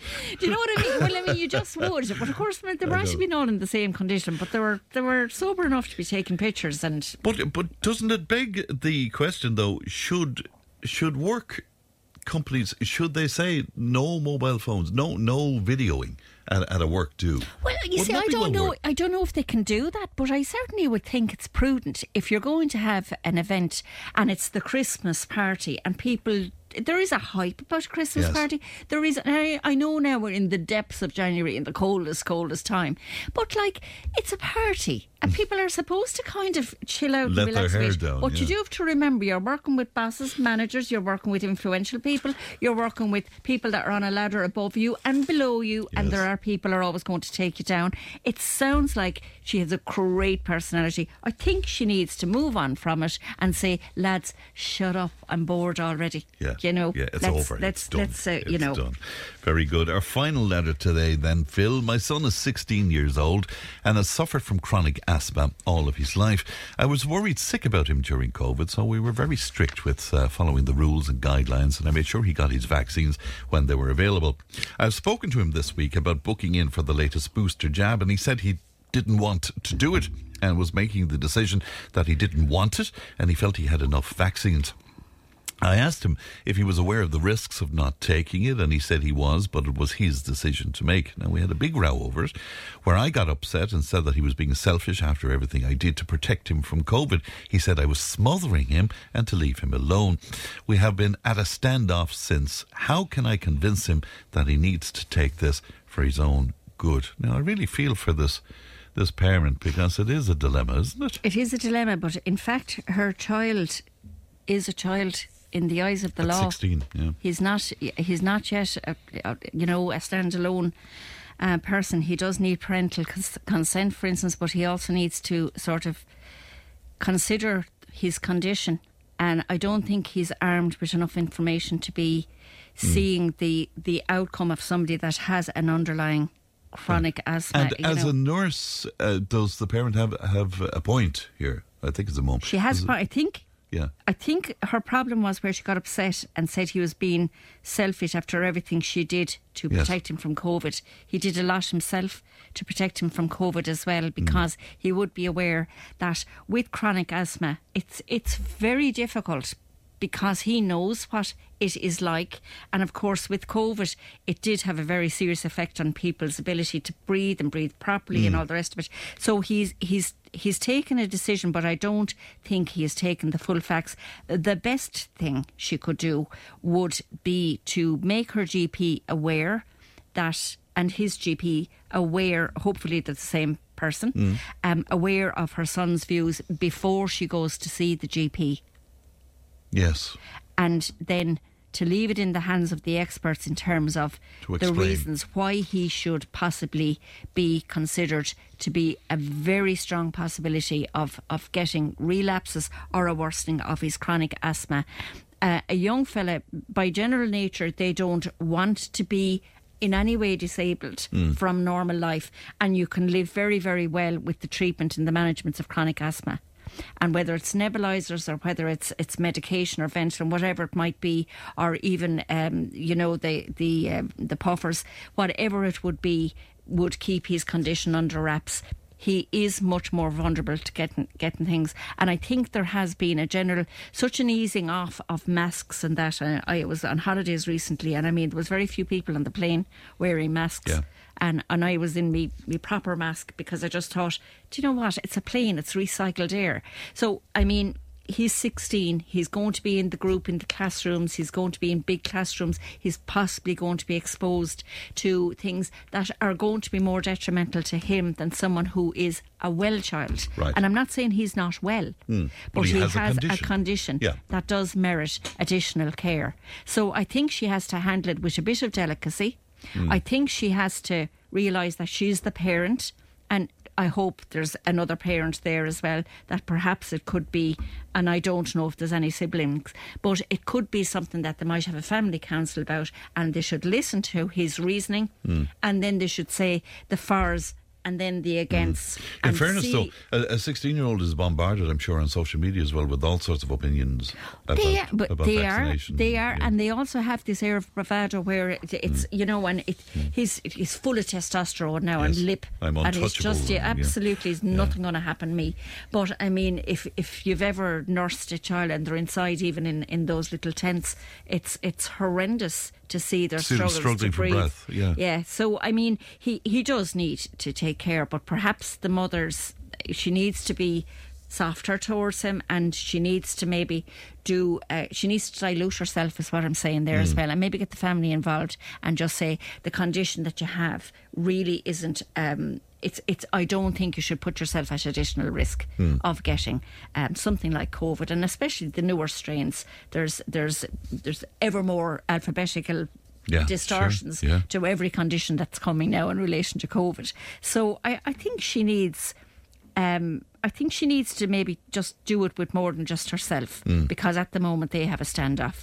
He's asserting his independence and his I'm growing up and I'm my own boss and I own me, and again his word smothering him. Exactly. Smothered is also because he's smothered probably with his condition. Yes, of course. So he's smothering for him means that he can't breathe properly. Yeah. So it's an interesting use of his word. Yeah. It's an interesting fact that he said it, and he probably just feels over-minded and a bit precious, but he doesn't want to be, because he wants to be the boy that doesn't need all this stuff.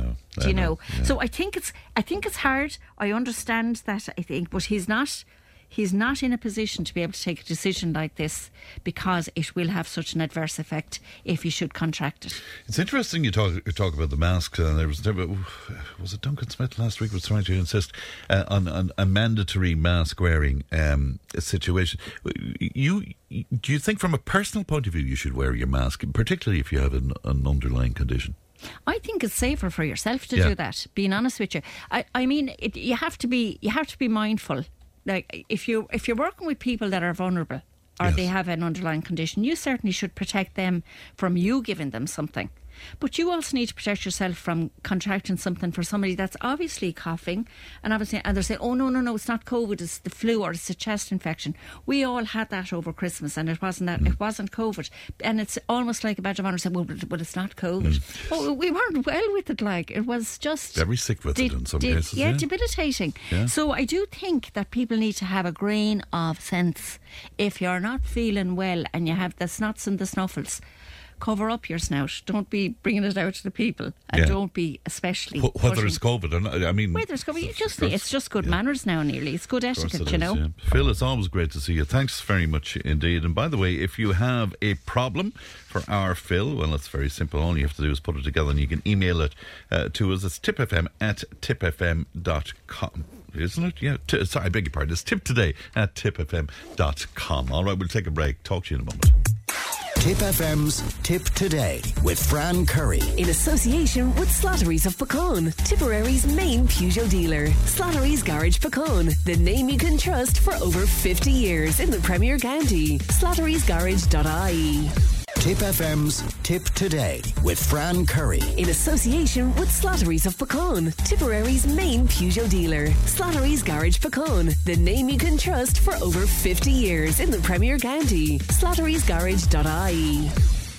1800 938 007. The text and WhatsApp is 083 311 3311. Now, earlier on this morning, we heard several tributes indeed to the late Carrie Aitchison, former South Tipperary TD, former mayor of Clonmel, and so much more. Councillor Maureen McGrath joins me now. Maureen, good morning to you. Good morning, Fran, and to all the listeners. Great to talk to you today, Maureen. You're a young woman in politics, but you knew Carrie very well, and was she helpful to you, Maureen? I did. I knew Carrie since a very young age. I know Matty was on before me this morning and, you know, explained the family connections we had between Carrie. She was a great friend of my grandmother, Mary, Matty, of course, through the years. My grandfather, James, as well, who I never knew. And the wider McGrath family. She was such a special lady. And from such a young age, she was somebody who was just endearing. You know, she's an inspiration in so many ways because of her class, her commitment to her many roles, and her whole personality was, you know, all consuming to anybody that met her. She was so encouraging and engaging. And yeah, I did, you know, before and, you know, after my election, Carrie always on the end of the phone to offer some advice and encouragement. Was she indeed? Matty alluded to a story about you and her when you were very young, Maureen. Yeah, he loves to tell the story. I don't like it as much, but like I said, she was a close friend of my granny, and she attended my grandmother's wake at my Auntie Bridget's house. And a busy wake, like many Irish wakes. We were giving teas and coffees and whatnot afterwards, and I got the role, I suppose, to make sure that any dignitaries or politicians who have travelled from afar would be looked after, you know, because I would have known some of them or recognised more of them, you know. And so when Carrie came in, it was most important that, you know, she'd been in that house so many times to celebrate my granny's birthday, but she was there now for her funeral. And I brought her over a cup of tea, but she wasn't long about telling me that she only drinks from her china cup, and the mug that I gave to her had to be brought back. So I went back with my tail between my legs. But you know, she was such a lady, and she had, you know, her just the way about her manner was just phenomenal, you know. And I remember other times, you know, people have alluded to her involvement with the Old Irish Church Brigade. And I remember meeting her at many commemorations over the years as a child. And another time, you know, I I made reference to her many hats because every time I seen her, she had a different hat on, you know. And as a young girl, I suppose I was just enthralled by this. Yeah, she had great style, Maureen. Oh, absolutely. Yeah. But I remember saying it to Dad, and he said, yeah, she's a hat for every day of the year. And I've no doubt she does, because looking at the photos I have of her over the years, I've never seen her in the same hat twice, you know. So her style was just impeccable, you know, her class, and then her commitment to her roles. But when we spoke recently, we were talking about, some of the difficulties of being a young woman in politics now. But back in her day, very often, Maureen, I mean, she was the only woman on a committee or what, and she was on so many committees and stuff. She was remarkable, wasn't she? Absolutely, and no bother to her. See, and that's what I remember after my election. She saying to me, go on into the council now, and you're there as much as anybody else. Yeah. Make sure now you sit up and you listen, but you're not afraid to talk to, and I'd always remember that from her, because any time, even after that I've met her, she'd remark on something, be it I was talking to her about, different issues, and she'd be so on the ball and so in tune always. She was just remarkable. Yes. I last met her at the ploughing championships, and look, they don't have to go over her role with the national ploughing championships. But goodness, if you went to the ploughing and you didn't call into her, you'd be in trouble. So I was sure to call into her when she was back and when the ploughing was back. How did she manage to juggle everything? Being a mum, being a businesswoman, being a politician, being involved in so many, Clonmel Show, the shipping board. How did she manage to juggle it all, I wonder, Maureen? I know, and it is, for any women, particularly in politics, we do hear it now. It's a hard role, it's a challenging role, but no bother to her, and that was long before there was any, I suppose, of the additional support that people now look for, So she was just committed. She was a community person. She was a family person, and it wasn't that one thing fell behind, because I know when I met her last, she spoke about how proud she was of Brian and her grandkids, telling me what they were all up to, and she was just on the ball. So I don't know, she was admirable, and oftentimes she'd ring the constituency office in Clonmel, and we never had to ask who it was at the end of the phone, because her voice was something that you always recognise, and we loved having her on the end of the phone too, and I'm sure all the staff in the office would agree, because she'd always be inquiring about somebody or just checking in and see how things are, and she just was a fantastic lady. And when we heard yesterday that she wasn't doing well, we lit a candle for her, because we have so many fond memories of her, over the years, but during different campaigns or just different meetings, she was just a fantastic woman. Her fashion and the style, again, go back to the style. I remember the last time I met her, she remarked on my nails, but I was only learning from the best. I had my nails done, but she, had all of the style, all of the fashion from such a young age. She was just brilliant, That's great. And did she always come across as young at heart? Because one of the things that Matty said to me was that he was at her 80th, and she didn't almost want to acknowledge. She felt so young inside. And for sure, but it came out all the time. There was always a bit of joking with her, and sometimes, behind the joke was a really important point as well. It was her way of making a point or making a statement. But she did, and she was so in tune, and the banter, And when I met her last, I was with a friend of mine, and afterwards, my friend said, "Goodness, she's just unreal." The style of her and her nails, yes. And she was telling me who she goes to get her nails done, and she was like somebody my own age, the way we were chatting away. And did she always keep up to speed on what was happening in politics and the like, Maureen?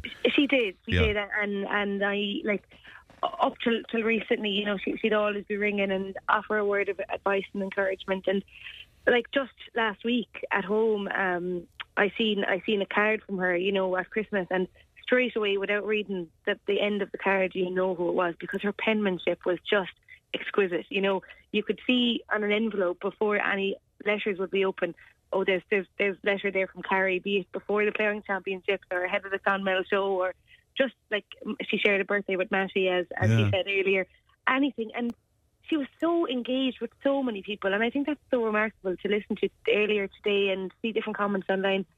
She wasn't just like that with her close family and friends. She had so many people across the country, that had that relationship with her. Yeah, and I was looking online at some of that. I mean, it's a much overused term, the tributes come pouring in, but they're literally pouring in from all over the country and all sorts of areas as well, Absolutely, but it kind of goes back to her role in the Ploughing Championships and the way she treated people there, because many times that I would have called into her and there'd be one or two kids in the office with her there at the ploughing, and she treat them like the best kids, or her own kids, like yes. and in such a situation that they had been lost or got separated from their families, but people remember that kindness, and she just engaged with so many people in so many different ways through her different roles in the community on a national and local level over the years. I really don't think we'll see anybody like her, and she just is fantastic, and so many fond memories of her at the ploughing or at her house in Russellstown Lodge, and different things over the years. We'll truly miss her, and I just want to say she's an inspiration and a trailblazer. She's just fantastic. Well, it's a lovely tribute, Maureen, and we were delighted to have you on today. Thank you so much for coming on. Thank you. Bye-bye. That's Councillor Maureen McGrath speaking to us this morning about the late Carrie Aitchison. One of the letters to Phil was from a lady who went out for the Christmas party and sort of, overdid it just a little bit, shifted the accountant, that's her own words, and even flashed the line manager as well. And of course, somebody was kind enough to be there with a camera phone as well to make sure it was on video. And now she's mortified, as she said herself. Well, one of her listeners was on to say, Fran, if she drank too much at the party and it was just a once-off, so be it. Laugh it off and get over it. But it's an opportunity to take a good look at herself. And if she has a tendency to drink too much when she socialises, then she should contemplate if she has a drinking problem, possibly. But behaviour where she's being flirty and revealing herself in a sexual way is putting herself in a position where she is vulnerable and might be taken advantage of, says one of our listeners on 083 311 3311. Now, one of the other listeners who got in touch with us with a problem as well spoke about a 16-year-old son suffering from chronic asthma all of his life, and the moment's worried sick because he is refusing to take another jab, a booster jab or whatever. Well, again, a listener, several in on that, just to bring you one. It says, if he doesn't want to take the vaccine, ask him to be careful and wear a mask. It's in his hands at 16. I can completely understand why he doesn't want to take the vaccine. I too was sick from it and it knocked me out for months. I'm not anti-vax, but I think if they can't create a vaccine for the likes of cancer, and they've been working on this for years, how can the vaccine be safe in a matter of months? Now, it's not my job to speak up for them, but they will tell you that the vaccination was based on a platform already created for SARS back in the early noughties. That's my understanding of it. So they didn't start from fresh. Now, that's what they would tell you. You can make what you will of that. 1800 938 007. Join the conversation in Tipperary. Contact us through Facebook, Twitter, or email tiptoday@tipfm.com. Tip Today with Fran Curry. With Slattery's Garage, Puckane. You can't beat experience. With over 50 years maintaining Peugeot cars and vans, we like to call ourselves the experts. Call Slattery's Garage for a free vehicle health check today. 067 24111 or slatterysgarage.ie. If it matters to you, it matters to us. Call Tip Today on 1-800-938-007. At the very top of the programme, we heard from James in Thomastown, and he was speaking about his son who was 11 years old and needs braces and needs to be looked after by an orthodontist. And James went on to tell me that the current waiting list is 6 years, can you believe? Now, the guidelines from the HSE is that it's best to get the braces sorted between the ages of 12 and 13, but seemingly, and again, James telling me that it would cost $5,000 to get them done because of the HSE ineptitude. Now, as usual, we always have learned listeners out there with some advice. David was on to us from Thurles, and he says, will you please tell James that he can bring his child up to the north to get braces done on the Cross-Border Treatment Fund. We did it with our child. We got braces done for $2,500 and we got 2,100 of that back through the fund. Excellent work done up there in Newry at Zen Orthodontics, 100% recommend it, says David in Thurles. So there's some pretty good advice for James. I hope that works out. Now, following my chat last week with the wonderful Joe Noble, speaking to us about paranormal events and paranormal experiences, we received a few more stories over the weekend, and Luke sent us in this WhatsApp voice note. I love this. This is Luke here in Cara. No, I just had a listen to the paranormal chats. I had a funny one. Many years ago, there was a guy in Annacotty in Limerick in a pub, and he was religious to leave the pub every night at 5 to 11, exactly 5 to 11 after his few drinks. And some of the guys in the pub asked him, why did he leave at exactly 5 to 11? He said, I say good night to my friend, the ghost, on the pier in the haunted house up on the hill. So the boys got a bit funny, and I will take the piss out of this guy. So they actually arranged to dress up in a sheet, and one of them went up on the hill and sat on the pier on the haunted house. And your man came up at 11 o'clock normally, and next thing he turned around over and he said, good night to both of you. So this guy scattered back to the pub as quickly as he could, and that man died and took that to his grave, so nobody ever knew whether there was a ghost there or not. Todd Fran might just like to hear it. Well, Cheers. Fran definitely liked to hear that. Luke, thank you so much for that. By the way, if you want to share a voice note with us, you can do that at any point at all on 083 311 3311 to our WhatsApp account. Now, last week we were speaking as well about the cost of drink and the increases in prices, and Brian joins me now. Brian, good morning to you. Morning, man. You think we're getting ripped off, Brian? Oh, big time. Big time ripped off here in Ireland. Like, I was over in Malta there last November, and I got talking to a local publican over there, just as you would on holidays. And just noticed the price difference in the beer. And I just asked him, because I seen a Guinness sign, I asked him, did he actually have proper draft Guinness? He said, we do. Imported straight from Ireland, he said. And the price of the pint over there was €3.50. Even though they imported it?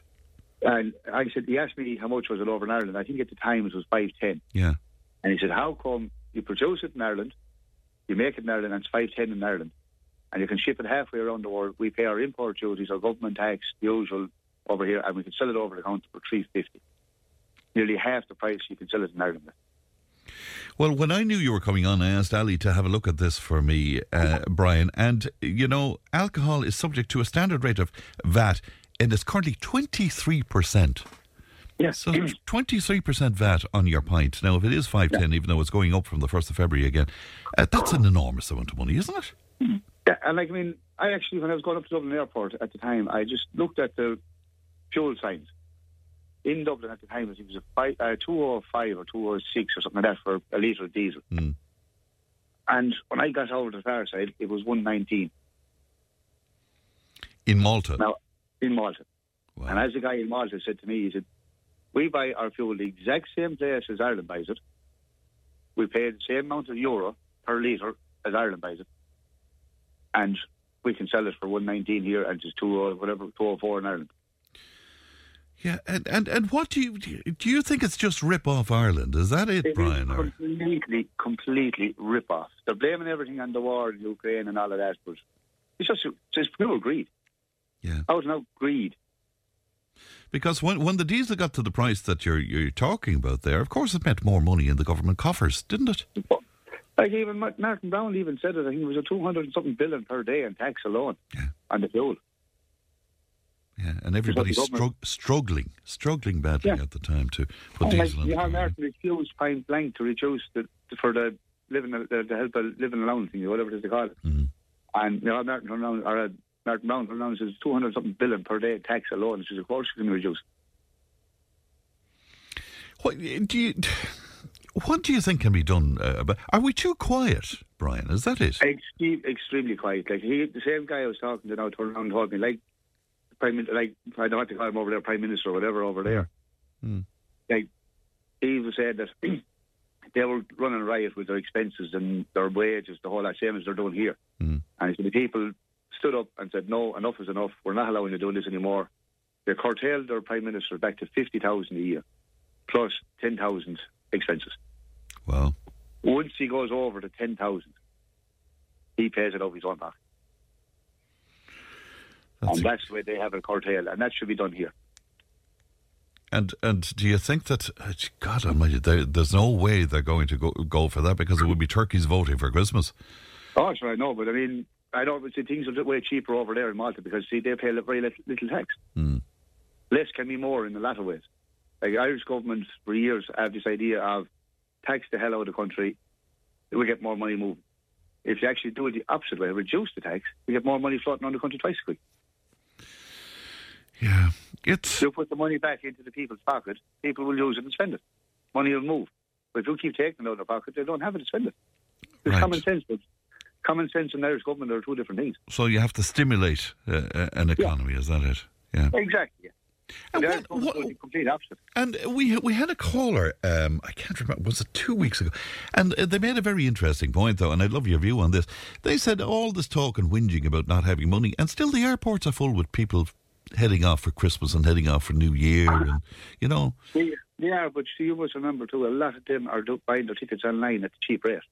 Right. 6 or 8 months ago. Right, so, okay, so they're not finding hundreds of euro now. Yeah.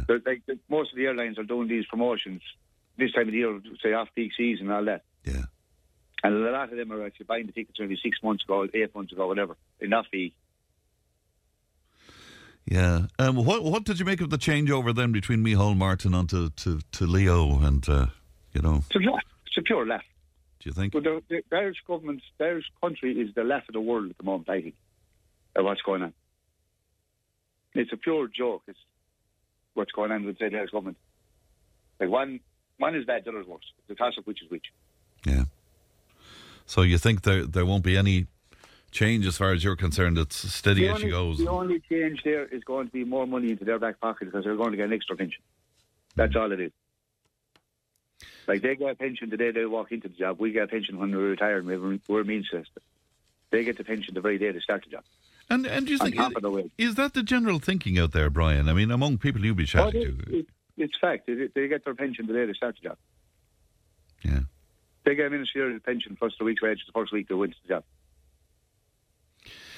All right, Brian. Well, good to talk to you today, and enjoy your expensive pint next time you're out. Look after yourself, Brian. Go real good. Bye-bye to you now. That's Brian speaking to us about the price of drinks. Now, motorists are being urged to take their time after temperatures plunged around the country overnight. Icy stretches and patches of freezing fog made driving conditions rather difficult this morning. When I set out this morning from Fair Anacarty, it was minus 3.5, can you believe? Well, Cathal Nolan of Ireland's Weather Channel joins me now. Cathal, good morning to you. A very good morning. And good to talk to you today. How long can we expect this current cold spell to last, Cathal? I suppose the current cold spell is going to last up until around about Thursday evening. At that point, we probably see slightly milder temperatures, at least for a little while. But between now and then, we certainly are likely to experience some pretty cold conditions. As you said, nighttime values really dropping down quite low, as low as -6, -7 degrees in some parts over the next couple of nights. And accompanied by that, there is the risk, let's say, especially tonight and as we go for a time tomorrow, of some wintry showers as well in the area. Where is this cold spell coming from? I suppose the reason that we're having this cold spell at the moment is we're experiencing a bit of a dip, let's say, in the jet stream. And essentially what's happened is we find ourselves in that colder side of the jet stream. The jet stream at the moment lies to the southwest of the country. We're in the northeast, which is a little bit colder. We're feeding down some of that Arctic air, which at this time of the year is obviously particularly cold. And with that, we have that risk of wintry showers and very low temperatures overnight. Yeah, because it's interesting, because other than this, it's been rather warm, hasn't it? It's been rather mild. It has. I suppose we've had one particular cold spell so far this winter, and we obviously saw temperatures down as low as -8, -9 degrees in some parts. But certainly overall it would have been a pretty mild winter today. I don't think many parts of the region, or certainly many parts of the Midlands in particular, where I would have come from, we've hardly seen any snow at all this winter so far. So it kind of has caught some of us, I suppose, off guard. In saying that, January, this time of the year, we still have 1 month of meteorological winter to come as well into February. So it's not beyond the realm of possibility that you could have, let's say, a winter where the second half is colder, let's say, than the start. The start of it would have been particularly mild. If we cast our minds back, even into November, we had temperatures up into 17 degrees, 18 degrees in some parts of the country, which was truly exceptional. So to have these cold spells, I suppose, is not so unusual in that sense either. So is it going to get as cold tonight as last night and for tomorrow night as well? I think tonight probably won't be as cold as last night. The reason behind that is we're likely to have stronger winds. That will keep the temperatures up that little bit. And with that, there is the risk of some wintry showers. So where we see those showers, where we see cloudier conditions, it'll obviously prevent those temperatures from dropping back that little bit. Now, as we go into tomorrow night, it's likely to be a case that we see the return of those very cold temperatures down as low as -6, -7 degrees, and in one or two locations, maybe a little bit lower again, especially if we see a little bit of covering of snow in some parts. Right, and specifically for Tipperary, might we see some snow, do you think, Cathal? I think there is a risk, let's say, especially so across the northern half of the county. So with a northwesterly wind, it always is going to be those more northern, more northwestern areas that see the highest risk of snow, and that applies then, I suppose, when you're looking at the risk for County Tipperary as well. So maybe parts of North Tip in particular are likely to see the highest chance of some snow. Not a huge quantity, but enough to cause a covering. All right, Cathal Nolan of Ireland's Weather Channel. Thanks, Cathal. Thank you, and good morning to you. That's the latest on the weather. Now, it's vitally important that we speak about this. It is so important that we speak about the fact that Love Island is back, and Emma is with me. How are you, Emma? I'm good, Fran. How are you? I didn't even know that Love Island was back, but when was it back? Last night, was it? Yeah, it kicked off last night. I didn't even realise that myself because... Yeah. I know we were keeping tabs on it last summer and then we kind of zoned in and zoned out or whatever. But yeah, it was back last night in South Africa. Right. A fabulous villa. Now, you know me, I'm not one to be jumping on the Love Island bandwagon, but I said, right, I'll give it an hour and I'll watch it. Right. So all new contestants and glamorous and done up, and the boys, as you know yourself, they've all got the teeth done, they've got the tan on, everything. So I was like, right, I'll sit down and I'll watch it for a bit of crack. So Maya Jama has replaced Laura Whitmore as the presenter. Yeah, is that it? Yeah. She is fabulous. Is she? Oh wow, yeah. I was looking at her. She wore this stunning summery green dress, and she was very good with the contestants, chatting away. Do you know, they all kind of were a bit relaxed then after meeting her, but sure, the poor fellas, like, they were all stepping forward for all the girls, and do you know, the girls were coming in all glamorous and they were all in love with them, but a few couples up and stuff last night as well. Is it always the same, though? I mean, it's the same banter, it's the same sort of, you know. It is, and I think it's the same kind of reality TV show over and over again. There's the drama, there's the sauciness, the sexiness, and... you know, the memes and the laughter and all that kind of stuff. And already do you see somebody emerging or a group emerging as the stars of it? Do you see that already? I do. I think her name was Tanielle was her name. If I can remember her, she just seemed like she'd be like a Maura Higgins. Do you know that kind of way? She went in and stole one of the girls' fellas or whatever. So I was like, she's going to be stirring up something there now. So we'll keep an eye on it anyway, and we'll do an update next week, and we'll see where we're at. You have to watch it. Yes, you're making me watch this as well. 100%. Yeah. Did you tell me that my friend Joe Noble was having a look at this? Yes, I saw that on Facebook. So Joe, if you're listening, we're going to have to keep tabs with you, and I know Conor Reedy will probably be watching as well. So if you're listening, we want a detailed report and opinion. Yeah, it'll be interesting. All right. It doesn't reflect current fashion with what you see as well, does it? It does. I've noticed, like, the girls that have come in, they are all kind of wearing the summery kind of outfits that you'd see online on Instagram and on all the fashion websites. Sure, they're going to have a field day because they're going to have models now after all this, and all the influencer crack will start up again. So, I mean, it's all money making and marketing, isn't it? Isn't it? But that's what it's... It is. It's false. It's completely false. But I mean, look, if you either love it or you hate it, and we'll probably get a bit of slack now next week. Yeah, but the prize is pretty much irrelevant, really, at the end of the day, isn't it? The prize money and stuff. It's all... Look, it is for the money. They want... It's 50k, is it, or something like that? Yeah, but you know what I mean? By comparison with them becoming stars or influencers. So, I mean, that's the real thing. That's really what... Exactly. I mean, even if they're not going to win, they're still going to get all their deals with all these big fashion brands and collabs and all those kind of things with all the big franchises and companies. So I mean, either way, if you don't win the cash, you're still going to be splashed all over social media, so you're going to have your fame regardless. Right, okay. I still think Johnny Luby with the long johns will be just perfect for it. And Bonnie Hayes cutting turf. Oh yeah. Yeah, that was great. That was brilliant. My God. Yeah. It was brilliant. Just like... Joe, what did you say? If that lad was put out foot and turf, foot and turf or something. Sure, those fellas wouldn't even break a nail. I'd say they're so glamorous. I love it. All right, so I'm being made have a look at this, and we'll see what happens. And maybe Joe Noel will speak to us about it as well. Emma, thanks very much indeed.